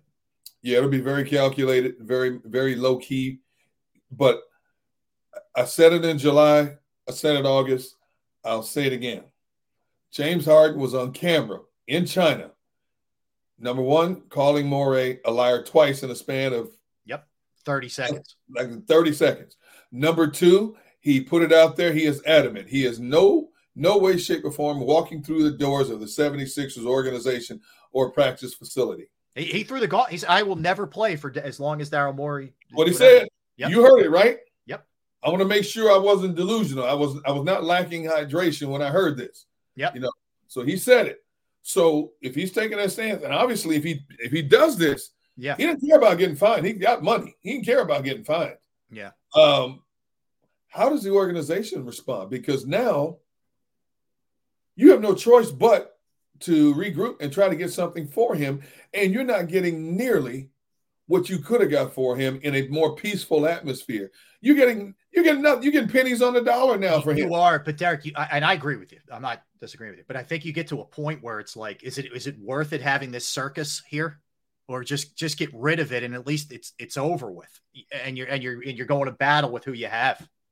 That's the thing I've been saying all summer is like, I get it. You want to get value in return for him, but at some point it just gets uglier and uglier here. I mean, I think about when Ben pulled his crap when he, and Doc had to kick him out of practice and all that stuff. Like it's going to look like you think Harden's going to give you any kind of effort in training camp if he's here? And see, the sad part about it is now you have Nick Nurse on edge. If he walked through that door, how do I approach Harden? How do I deal with him? And when I yell at players because we didn't run the play right, we got to run it over. Or Harden, you missed the spot. Or Harden, then you missed the open man. How much of that is Harden going to put up with before he snaps back? And players have to get in between the two. That's a bad situation. Mm-hmm. It's a bad situation. It's a very bad situation. There's no doubt. And the Sixers opened the season, by the way, in Milwaukee. October 26th. Oh my God. Wow. Yep. Yeah. Woohoo.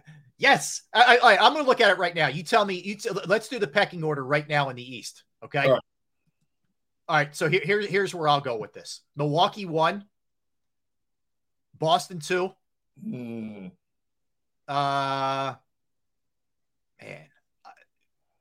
Miami 3. I don't necessarily love it, but they're so good at the end of the season. Miami 3. Are the Sixers 4, or would you put Cleveland or the Knicks ahead of them at this point? Right now, just looking at rosters, I put Cleveland ahead of them. Sixers are 5. Slightly ahead of them. All right, you're 5. You're on the brink of the season. Harden's still here, claiming he won't play for you. Okay. The Bucks just got Damian Lillard to go with Giannis. Okay, let's see. I hate to say this. I'm still putting Boston at 1.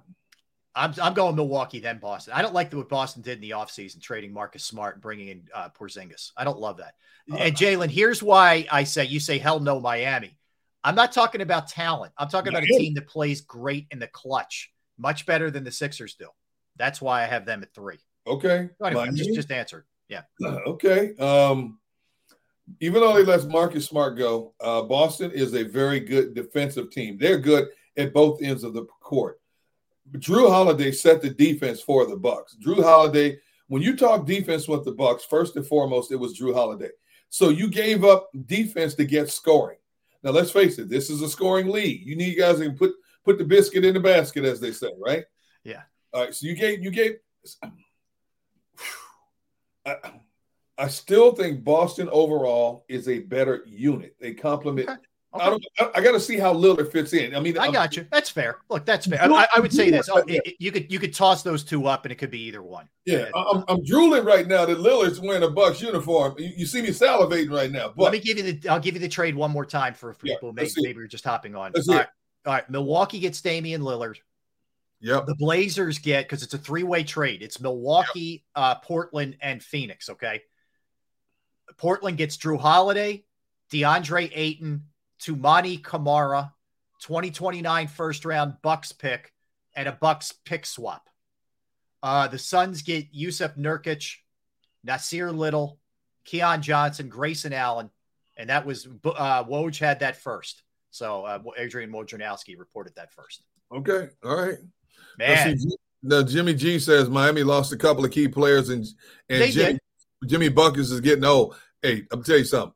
Jimmy Buckets still young enough to play on my team right now. Well, and the other thing is they have the best front office, in my opinion, in basketball with Riley. He always reloads. So just keep that in mind. I love Drew Holiday.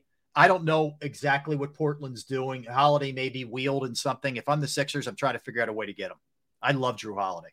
And he would be perfect, Derek. He can run the point. Yes. He puts Maxey at the 2. Yes. Drew can defend. He can shoot it from the outside. Yes, he can drive. He's a great penetrator off the dribble. Yeah. Yes, he is a complete player. Even at this, he's like what, 30, 34? 3-4-ish. Still got a lot of youth left in him, And he was significant in the Bucks winning that title a few years ago. He's been an excellent. When he's healthy, the problem is he's had some issues like shin splint issues and stuff like that. When he's healthy, he's really good, Drew Holiday. That's why I was surprised the Sixers gave up on him as early in his career that they gave up on him. That was part of the whole hinky process, cleaning house process thing. Yeah, I agree with Dak. I'm not a big Ayton fan either. I'm not quite sure about that part of it for Portland, but yeah, it's fine. Anyway, that's some big news, man. That you is mean big news. the poopy process? The poopy process? It's a P word. It's something. Anyway, and then here's the problem though. Like, I would love to get Drew Holiday. What do they have? Nothing to give up. They don't have draft picks. No. Nobody wants Harden. No. They're in. I hate to say it. They're in big trouble, man. They're in big trouble. Yeah. I'm telling you, man. I'm telling you, you're handcuffed, man. If I'm a team building now, I'm trying to be a team chemistry for the season. Do I want James Harden walking through the door? No. I don't know how else to say it. No. Only thing I can see the Sixers possibly doing is trying to trade James Harden to a bottom-dwelling team that's trying to get people in the seats because he's James Harden and get back some young talent. But if I'm smart, I'm not trading young talent for James Harden. It's why the Clippers made sense, because they feel like they're close to a championship. They have Kawhi. They have George. They're not a young team. That's why they made sense. But since they're out, I don't – if I'm a young – no way. I don't want any parts of him. That's why I never bought the Houston thing. I thought it was all BS. All right, couple other NFL news and notes. Kareem Hunt is banged up, Derek. He's got ribs and a groin injury. He may not play this week. He's not practicing already. Wait a minute. He played a little last week. Yeah, the man barely got warmed up. He was already banged up. Yes. Oh. Yeah. And so I'm a big Kareem Hunt fan, too. Yeah, he's hurt. He's hurting. So we'll see. Again, he's just out of practice today. It doesn't mean he's not going to play in the game. For the Jaguars, Devin Lloyd, linebacker, thumb, he's going to be out the next 2 games. Okay. So he's going to be – they're playing in London, are the Jaguars. What's the other thing I want to hit you with? Oh, last 3 weeks, Derek, CBS NFL coverage viewership is up 18.9 million. Yes. It's the best, or they had 18.9 viewers. That's their average. That's the best September in 13 years for them. So people are still watching the NFL in droves, man. You can't get enough NFL, Rob. And I honestly believe this year, and I've talked about this before the season started, when we started stacking up the pluses and minuses of teams, the quarterbacks, the depth, the receiver, there are so many even teams across the board that there are more. I think more people feel their teams have hope this year than ever before. And let's face it, football is so visible across our airwaves on YouTube. And I'm just talking about commercial spots and stuff like that, promoting for the gambling spot, DraftKings, all this stuff. It has driven the viewership to football to another level. The ticket prices are going up, but the stadiums are still filled. People are still spending record amounts of money betting on games. And I mean stuff. I don't even talking about just point spreads. I'm talking about prop bets. Prop bets are going through the roof. Football is an addiction, both at the college and the pro level. Sure is. And what Deion has done at the college level, I've never seen it before. I don't know if we'll ever see it again. I really don't. I agree with you. It is amazing. We're going to talk about Deion in a little bit because he's drawing in a bigger pool of people we can talk about it now. Why not? So his success, Derek, and I don't know how this is exactly being tracked.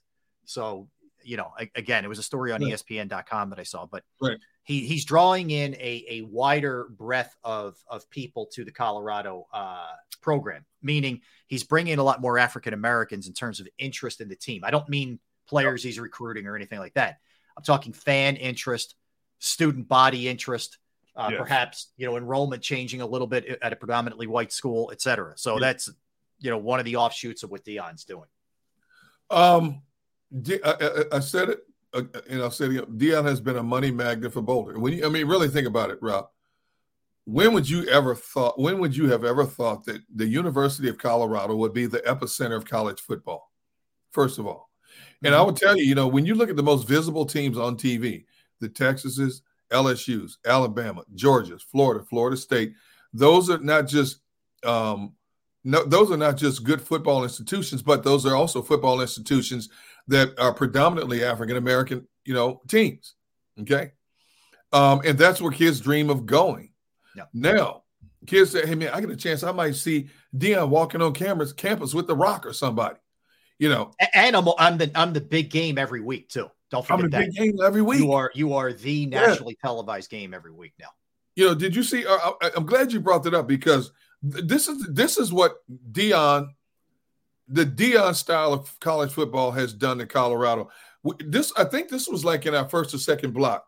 Joey B, one of the guys who follows us religiously on our show. Joey's a great viewer of the show. Yeah, we appreciate great viewer. Yep. He put up in the chat that we didn't even think about. We didn't look at, but I wrote it down. He said he got $10,000 for 4 tickets for this week's USC Colorado game. And he lives in that area. Yeah, he lives in that area. Yep. $10,000 for 4 tickets. Oh my God. Game sold out. Yeah. When's the last time? That's crazy, man. Sold out. Oof. Yeah. When was the last time a Colorado game was sold out? They've been on national TV every week. When was the last time they were on national TV before this season? Every single week they are one of the feature games every single week. They've had College Game Day there. They've had Fox's version of College Game Day, whatever there already. Too. It's crazy. It's crazy. It's crazy. So even if let's say Deion left in 5 years, what he has done for that institution in terms of recognition, notoriety, and money making, they may never see that again. Already. Yeah, it's already paid off tenfold already. It said he's already generated like $45 million for the university. Yes. And the money that they've made on their social media accounts. Oh my goodness. Their merchandising, their ticket sales. Yes. Some of it isn't even calculable yet, like how because it's going to keep paying dividends as you go forward too. The home season's already sold out. That hasn't happened in 20-something years. Right. Not just a home game. The entire home season is sold out. And dudes that had season tickets at a bargain, it's like a stock investment. You buy a stock low, you sit on it. You know what? I'm not. Can you imagine a person who's been a loyal Colorado fan for 20 years and basically before this season said, I'm sick of this team. I'm getting rid of my tickets and get rid of his tickets before this season was over. Oh, man. Yep. Not pretty. Not pretty. $1,000? I know, man. For 4 tickets? Yay. Good for him.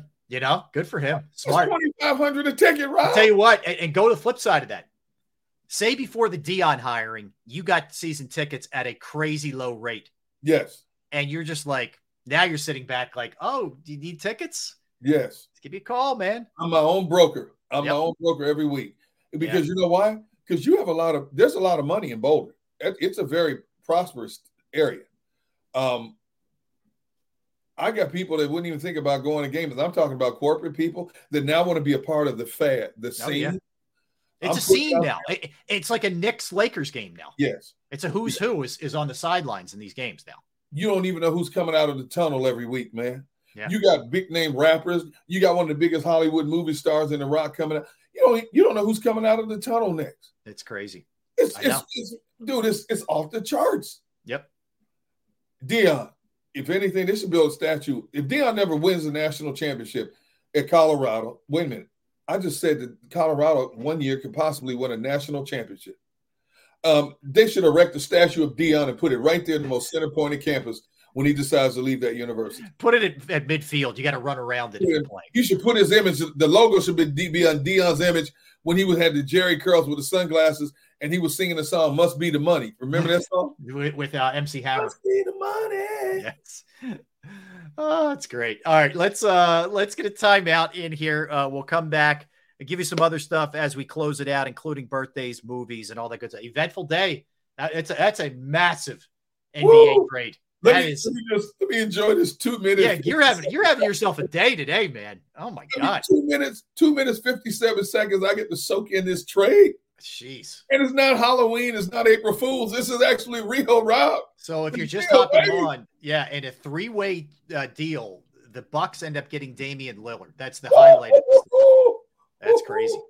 Rich get richer. All right, we'll do that. We'll more reaction on that as well when we get back. Don't go anywhere. Enjoy your time, Derrick. That's Derrick Gunn. I am Rob Ellis. We are Sports Take. Right back.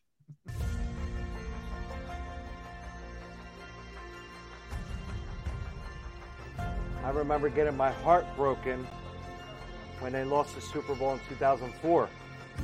We were big Eagles fans. We moved to South Philly because of the Eagles. When they won, we went straight to Broad Street, and everybody was going nuts over there, and it was just a memory that you'll never forget. Go to get your game on. Go for the beers. Go for the cheers. Go for the hit and the hits. Go for the stakes and the stakes. Go to get your parlay on. Go to get your party on. Go for the scene. Go for the screens. Go for the gallery. Go for the win. Go to Ocean. Visit theoceanac.com to plan your visit. At Pond Lehocky, we've recovered billions of dollars for our clients, and we're confident we can do the same for you. With over 250 years of combined courtroom experience, we've helped over 100,000 injured clients obtain some of the largest settlements in Pennsylvania. One conversation is all it takes to help you and your family get back on track. If you've been injured in an accident, give Pond Lehocky a call.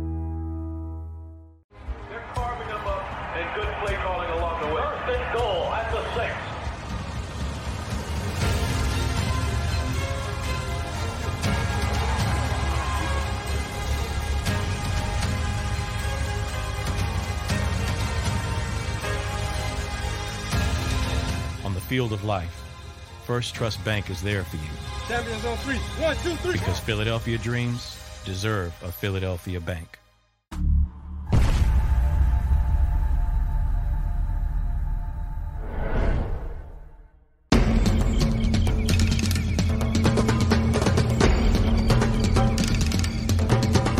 Staffing is not easy, but that's what we do every day, all day. The key to our success is storytelling, asking the right questions to find the right people. Hi, I'm Gary Kane, president of Kane Partners. We want to be your staffing partner.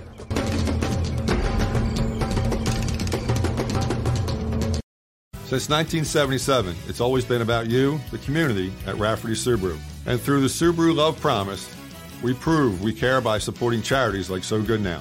So Good Now helps kids in under-resourced areas by connecting them with student athletes to serve as mentors. We remove barriers so athletes can help youth in the corners of our communities where light and love are needed most.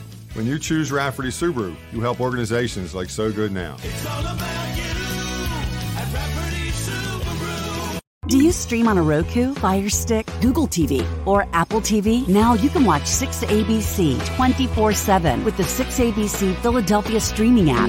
For the big story on Action News, Search 6ABC Philadelphia and start streaming today. EAGLES, Eagles.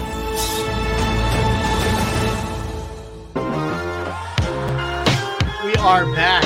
Yes, Derrick is basking in the glow of his Milwaukee Bucks making a trade to get Damian Lillard to team him up with Giannis Antetokounmpo as well as Chris Middleton. Are you going to be all right? I'm emotional right now, Rob. God. I'm just so happy. It's hump day. It's hump day. Oh, my God. Meanwhile, I'm thinking about the Sixers, and I'm like, awesome. Awesome. Hey, look, man. Sixers got James Harden. What do you want, man? Stop. Don't rub it in. Nobody likes that guy. Nobody likes the guy who rubs it in, Derrick, okay? Hey, look, hey, bro, I've been here 20. I'm a Sixers fan like you. Yeah, I hear I'm born bred. No, I respect that. I respect anybody who still maintains in roots for the teams where they grew up, period. Yeah. Always. All right, let's hit a couple things here. I did want to pass this one. I almost broke out my Bucks championship. All right, don't get crazy. Don't get crazy. I was about to put it on. Dog it up. You should have put it on. Dang it. Nope. Don't get crazy. Like I said, I want to give a little shout out here. Brooks Robinson passed away. He was a great player. He was, I believe, 86 years old when he passed. So 18-time All-Star, Derrick. Yes, 16-time Gold Glove winner. He won 2 World Series. He was the 64 MVP, 70 World Series MVP, was an Oriole for 23 years. Like that's an insanely good career, man. That is awesome. I thoroughly enjoyed watching him play. One of the best of the best. Yeah. No question about it. It's a shame. You know what though? He had a great run. That's a good run. A great life. Yes, he had a great life. No question about it. And anybody I never did, but anybody I ever heard from who met him or interviewed him or talked to him said he was the nicest guy you'll ever encounter. So rest in peace to Brooks Robinson.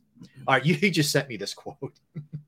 Dude, what is going on in the sports world this year, man? All right, we got some incredible quotes out there. Yeah, you got that right. I mean, this is nobody holds back anymore. I guess I don't know. I'm not complaining. Certainly that's the case here. All right. So the Patriots, it's a weird thing. The Patriots are playing the Cowboys, right? Yep. All right. So LaJuan Bentley on playing the Jets, which, just went down. New Jersey is a disgusting place. I'm excited to get there, hit a couple fools, remind them that Boston is much better, and then leave before getting bitten by a rat. Oh, God. Huh. All right. Guess he enjoyed his time in New Jersey. Oh, my gosh. Wow. Well, you know what? Part of what he's saying is true because no, wait. North Jersey. Let's be honest. Huh? North Jersey. North Jersey. Yes. North Jersey / New York. Yes. Is overrun by a rat infestation to the point earlier this year, the city of New York hired some kind of top-notch, renowned specialist that knows how to exterminate rats. There's a huge rat problem. Yeah. Yes. Dude, I saw a video the other day. Somebody walking down, and this was on Twitter. Somebody's walking down the street of New York in the evening, and the street is empty, and it was downtown, the business section. All you saw were rats running across the walkway like this. Wow. I'm like, oh my goodness, man. You need a Glock to walk around the streets of New York at night, man. Oh, it's bad. It's really bad. When you have to hire a specialist to come into your city to exterminate a pest, that's bad. That's bad. Yeah, I tell you, is there anything skeevier than a rat? I mean, honestly. Let's see. Well, for some people, it's snakes. Some people, it's spiders. Snakes and spiders don't bother me. Yeah, I guess. Rats, rats don't even bother me really. But I would say for me, certain types of spiders more than anything else. And the reason being, back in July, I go outside one evening and I'm about to take the trash can, my 2 trash cans and the recycle can to the curb. Mm-hmm. It was in the evening. Luckily, it was still lit, later in the evening, 8:00. And I noticed there's this unusually large web hanging from one corner of the trash can and it extends all the way to the ground. I'm like, I'm not used to, and I'm outdoorsman. I love it, insects, animals. And I'm like, I've never seen a web like this one. So I slowly move the can, and out from under the lip of the can, a black widow about this big pops out. Yeah. Now I've been living in this house, Rob, since 2004. I have never seen a black widow spider anywhere in my environment, right? Mm-hmm, mm-hmm. And then, of course, I go online and come to find out that black widow spiders are also common in this region between here. I thought they weren't. I didn't know that. Yeah. Almost got bit by a black widow. I might not have been here right now, Rob. That's not good. We need you, man. You would become Spider-Man, one or the other. Dude, you know what? That would have been kind of fun. Yeah, that'd have been fun, man. Yeah, that would have been kind of cool. That's a good way to look at it. You know what I mean? I don't think the spider web can hold me because you look at the Spider-Mans in the movie; they're real thin guys. They are thin. I might have busted the web, man. Yeah, we have better technology now. All right, so Michigan State has fired officially now Mel Tucker. This has been sort of the worst kept secret, forever here. He was under investigation for sexual misconduct. It's a long story, but they had a speaker, Brenda Tracy, who was there as a sexual assault awareness speaker. And she claims that Mel Tucker harassed her. He claims it was consensual. He was owed nearly $79 million on his contract. They claim they're firing him for cause. He claims they are not. And this thing is going to get real ugly in the courts. I could promise you that, because it seems like he's real dug in. Like I don't see this going away anytime soon. Let me put it that way. Obviously, Michigan State had to take a stand, and the statement I read says he didn't provide enough sufficient evidence to lead us any other way other than to fire him. But we also remember not too long ago, the coach said there are things that I could bring up. Now it's all going to come out, and an institution like Michigan State, I don't know if you want all your dirt public. Yeah. I mean, there's no such thing as a clean institution, clean business, clean professional college team. There's always some dirt somewhere, right? Now people can't wait to see what happens point counterpoint in the court of law, because he's not taking this lightly. Oh, you know this. Without question. And Jimmy Butler has now put a video out, Derrick, saying, "Yo, NBA, y'all need to look into the Bucks for tampering." What? Oh, boy, yeah. How about that? Think he'd be saying the same thing if the Heat signed him or made a trade for him? Nope. No. Man, oh boy, there are going to be all kinds of offshoots of this one. You know what I mean? We haven't even seen the tip of the iceberg yet for where this thing's headed. Oh boy. All right. Wow. Yeah, crazy. All right, let's hit some birthdays, shall we? Let's do it. Mm-hmm. All right, here we go. We will start with Michael Jack Schmidt. Yes, sir. Speaking of great third basemen, all-time third baseman, Schmitty is 74 years young today. D-Gun. He and most people would argue that he and Brooks Robinson are the two best that have ever played the position. So, yes. All right. Actress Jenna Ortega is 21 today. Yep. Singer Avril Lavigne is 39 today. Mm-hmm.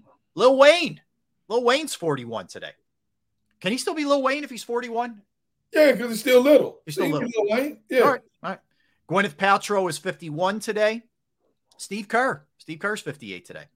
Simona Halep, the tennis player, is 32. Meatloaf was born on this day in 1947, passed away a few years back. Anna Camp is 41 today, the actress. Samuel Adams. Yes. Yes. He 1722 was the former governor of the state of Massachusetts, famous beer named after him now. Right.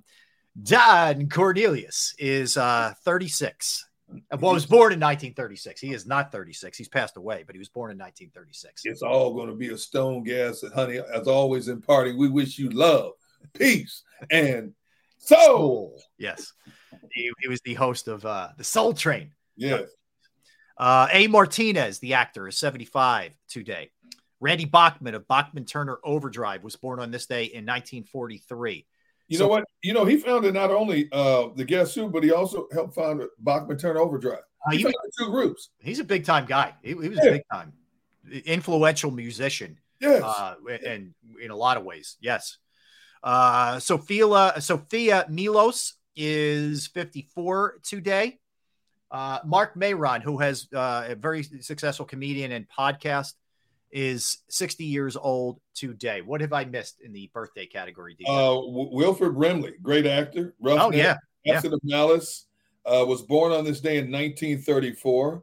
William Conrad, the actor, was born on this day in 1920. Cannon. He was Cannon. Look at you. That's why we hear Rob. We know this stuff, bro. We fill in the blanks for people that don't know. He had a great deep voice. He had a booming. Yes, he did. Oh, yeah, kind of voice. Yeah. Will Sampson, the actor, was born on this day in 1933. Yep. Jane Meadows, the actress. Jane Meadows was born on this day in 1919. Greg Morris, who has to love on the old version of Mission Impossible. He was good. Very intense. The low-key smooth brother on the show. Yeah, he was good. He was born on this day in 1933. Harry Blackstone Sr. of the famous magician illusionist family was born on this day in 1885. And former Eagle, fifth-round pick from 2011, Deion Lewis is 33 today. Oh, I remember Deion, of course. He ended up having a good career for himself. Yeah, he did. He played for 6 different teams, but he lasted a lot longer in the league than a lot of people thought he would have. I did. For a guy that size, kudos to him. He did. Yep. He hung around a long time. 2002, we'll do movies. 2002, Sweet Home Alabama. Yeah, I like that movie. Good movie. 2013, Don John. 2013, Rush. Yes. 2006, Last King of Scotland. If you haven't seen it, you should. He is Forrest Whitaker's phenomenal in it. That's all I got. Movies. The Crimson Rivers 2000 came out that year. In the Shadow of the Moon 2019, and Judy, the Judy Garland story, came out 2019. So Ty's asking, can you update the Eagles injury report? Right now, we know Landon Dickerson says he's good to go from that knee contusion. Gunner, you're saying also it looks good for Sidney Brown with the thigh. We haven't heard any updates on Justin Evans just yet. So if we get anything on that. Nothing yet on Justin Evans. Yep. Yeah. So that stuff's been pretty quiet. All right. So again, reminder, tomorrow we'll have Brian Mitchell. Playing basketball. I know. Gunner's so excited. Look at him. He's giddy. Basketball. Meanwhile, you know what I'm doing? I'm clinging to the Eagles and the Phillies as long as I can, because I know what's coming come basketball season. Okay. So, and hockey season. I'm holding on like real tight on the cliff. I'm looking up like, come on, guys, play as long as you possibly can. Oh my goodness. Oh yeah. All right. So if you didn't hear, if you're just hopping on, the Bucks made a trade to get Damian Lillard. They didn't, in my opinion, they gave up Drew Holiday, who's really good, but they didn't gut themselves to do it. They still have the trio there of Damian Lillard, Giannis, Middleton. If you want to throw Brook Lopez in there too, it's a pretty strong four that they have right there. I was giving up Brook Lopez before I give it up Drew Holiday. Brook Lopez 7'2" jump. He has a 1-inch vertical jump, man. Yeah. I got you. I wonder if Portland's going to be moving, Drew, if there's not another piece coming there. But anyway, all right, that'll do it for us. Want to thank Tone DeShields. Tone, great job producing as always, my friend. Thank you, Tone. Thanks to everybody in the chat. Great stuff from you guys today. Thanks to everybody streaming, everybody listening. Keep the elbow tucked in. All right, you start to look like Ben Simmons with that jump shot. Don't go anywhere. No. Don't go anywhere. You get the National Football Show coming up with Dan Cilio. And again, Gunnar and I will have Brian Mitchell tomorrow to talk about the Eagles and the Commanders game. We'll dig a little bit deeper into the Phillies too. So don't miss tomorrow. Everybody have a great rest of your Wednesday. We will talk to you guys tomorrow for D Gunn. I am Rob Ellis. We are Sports Take. See you then.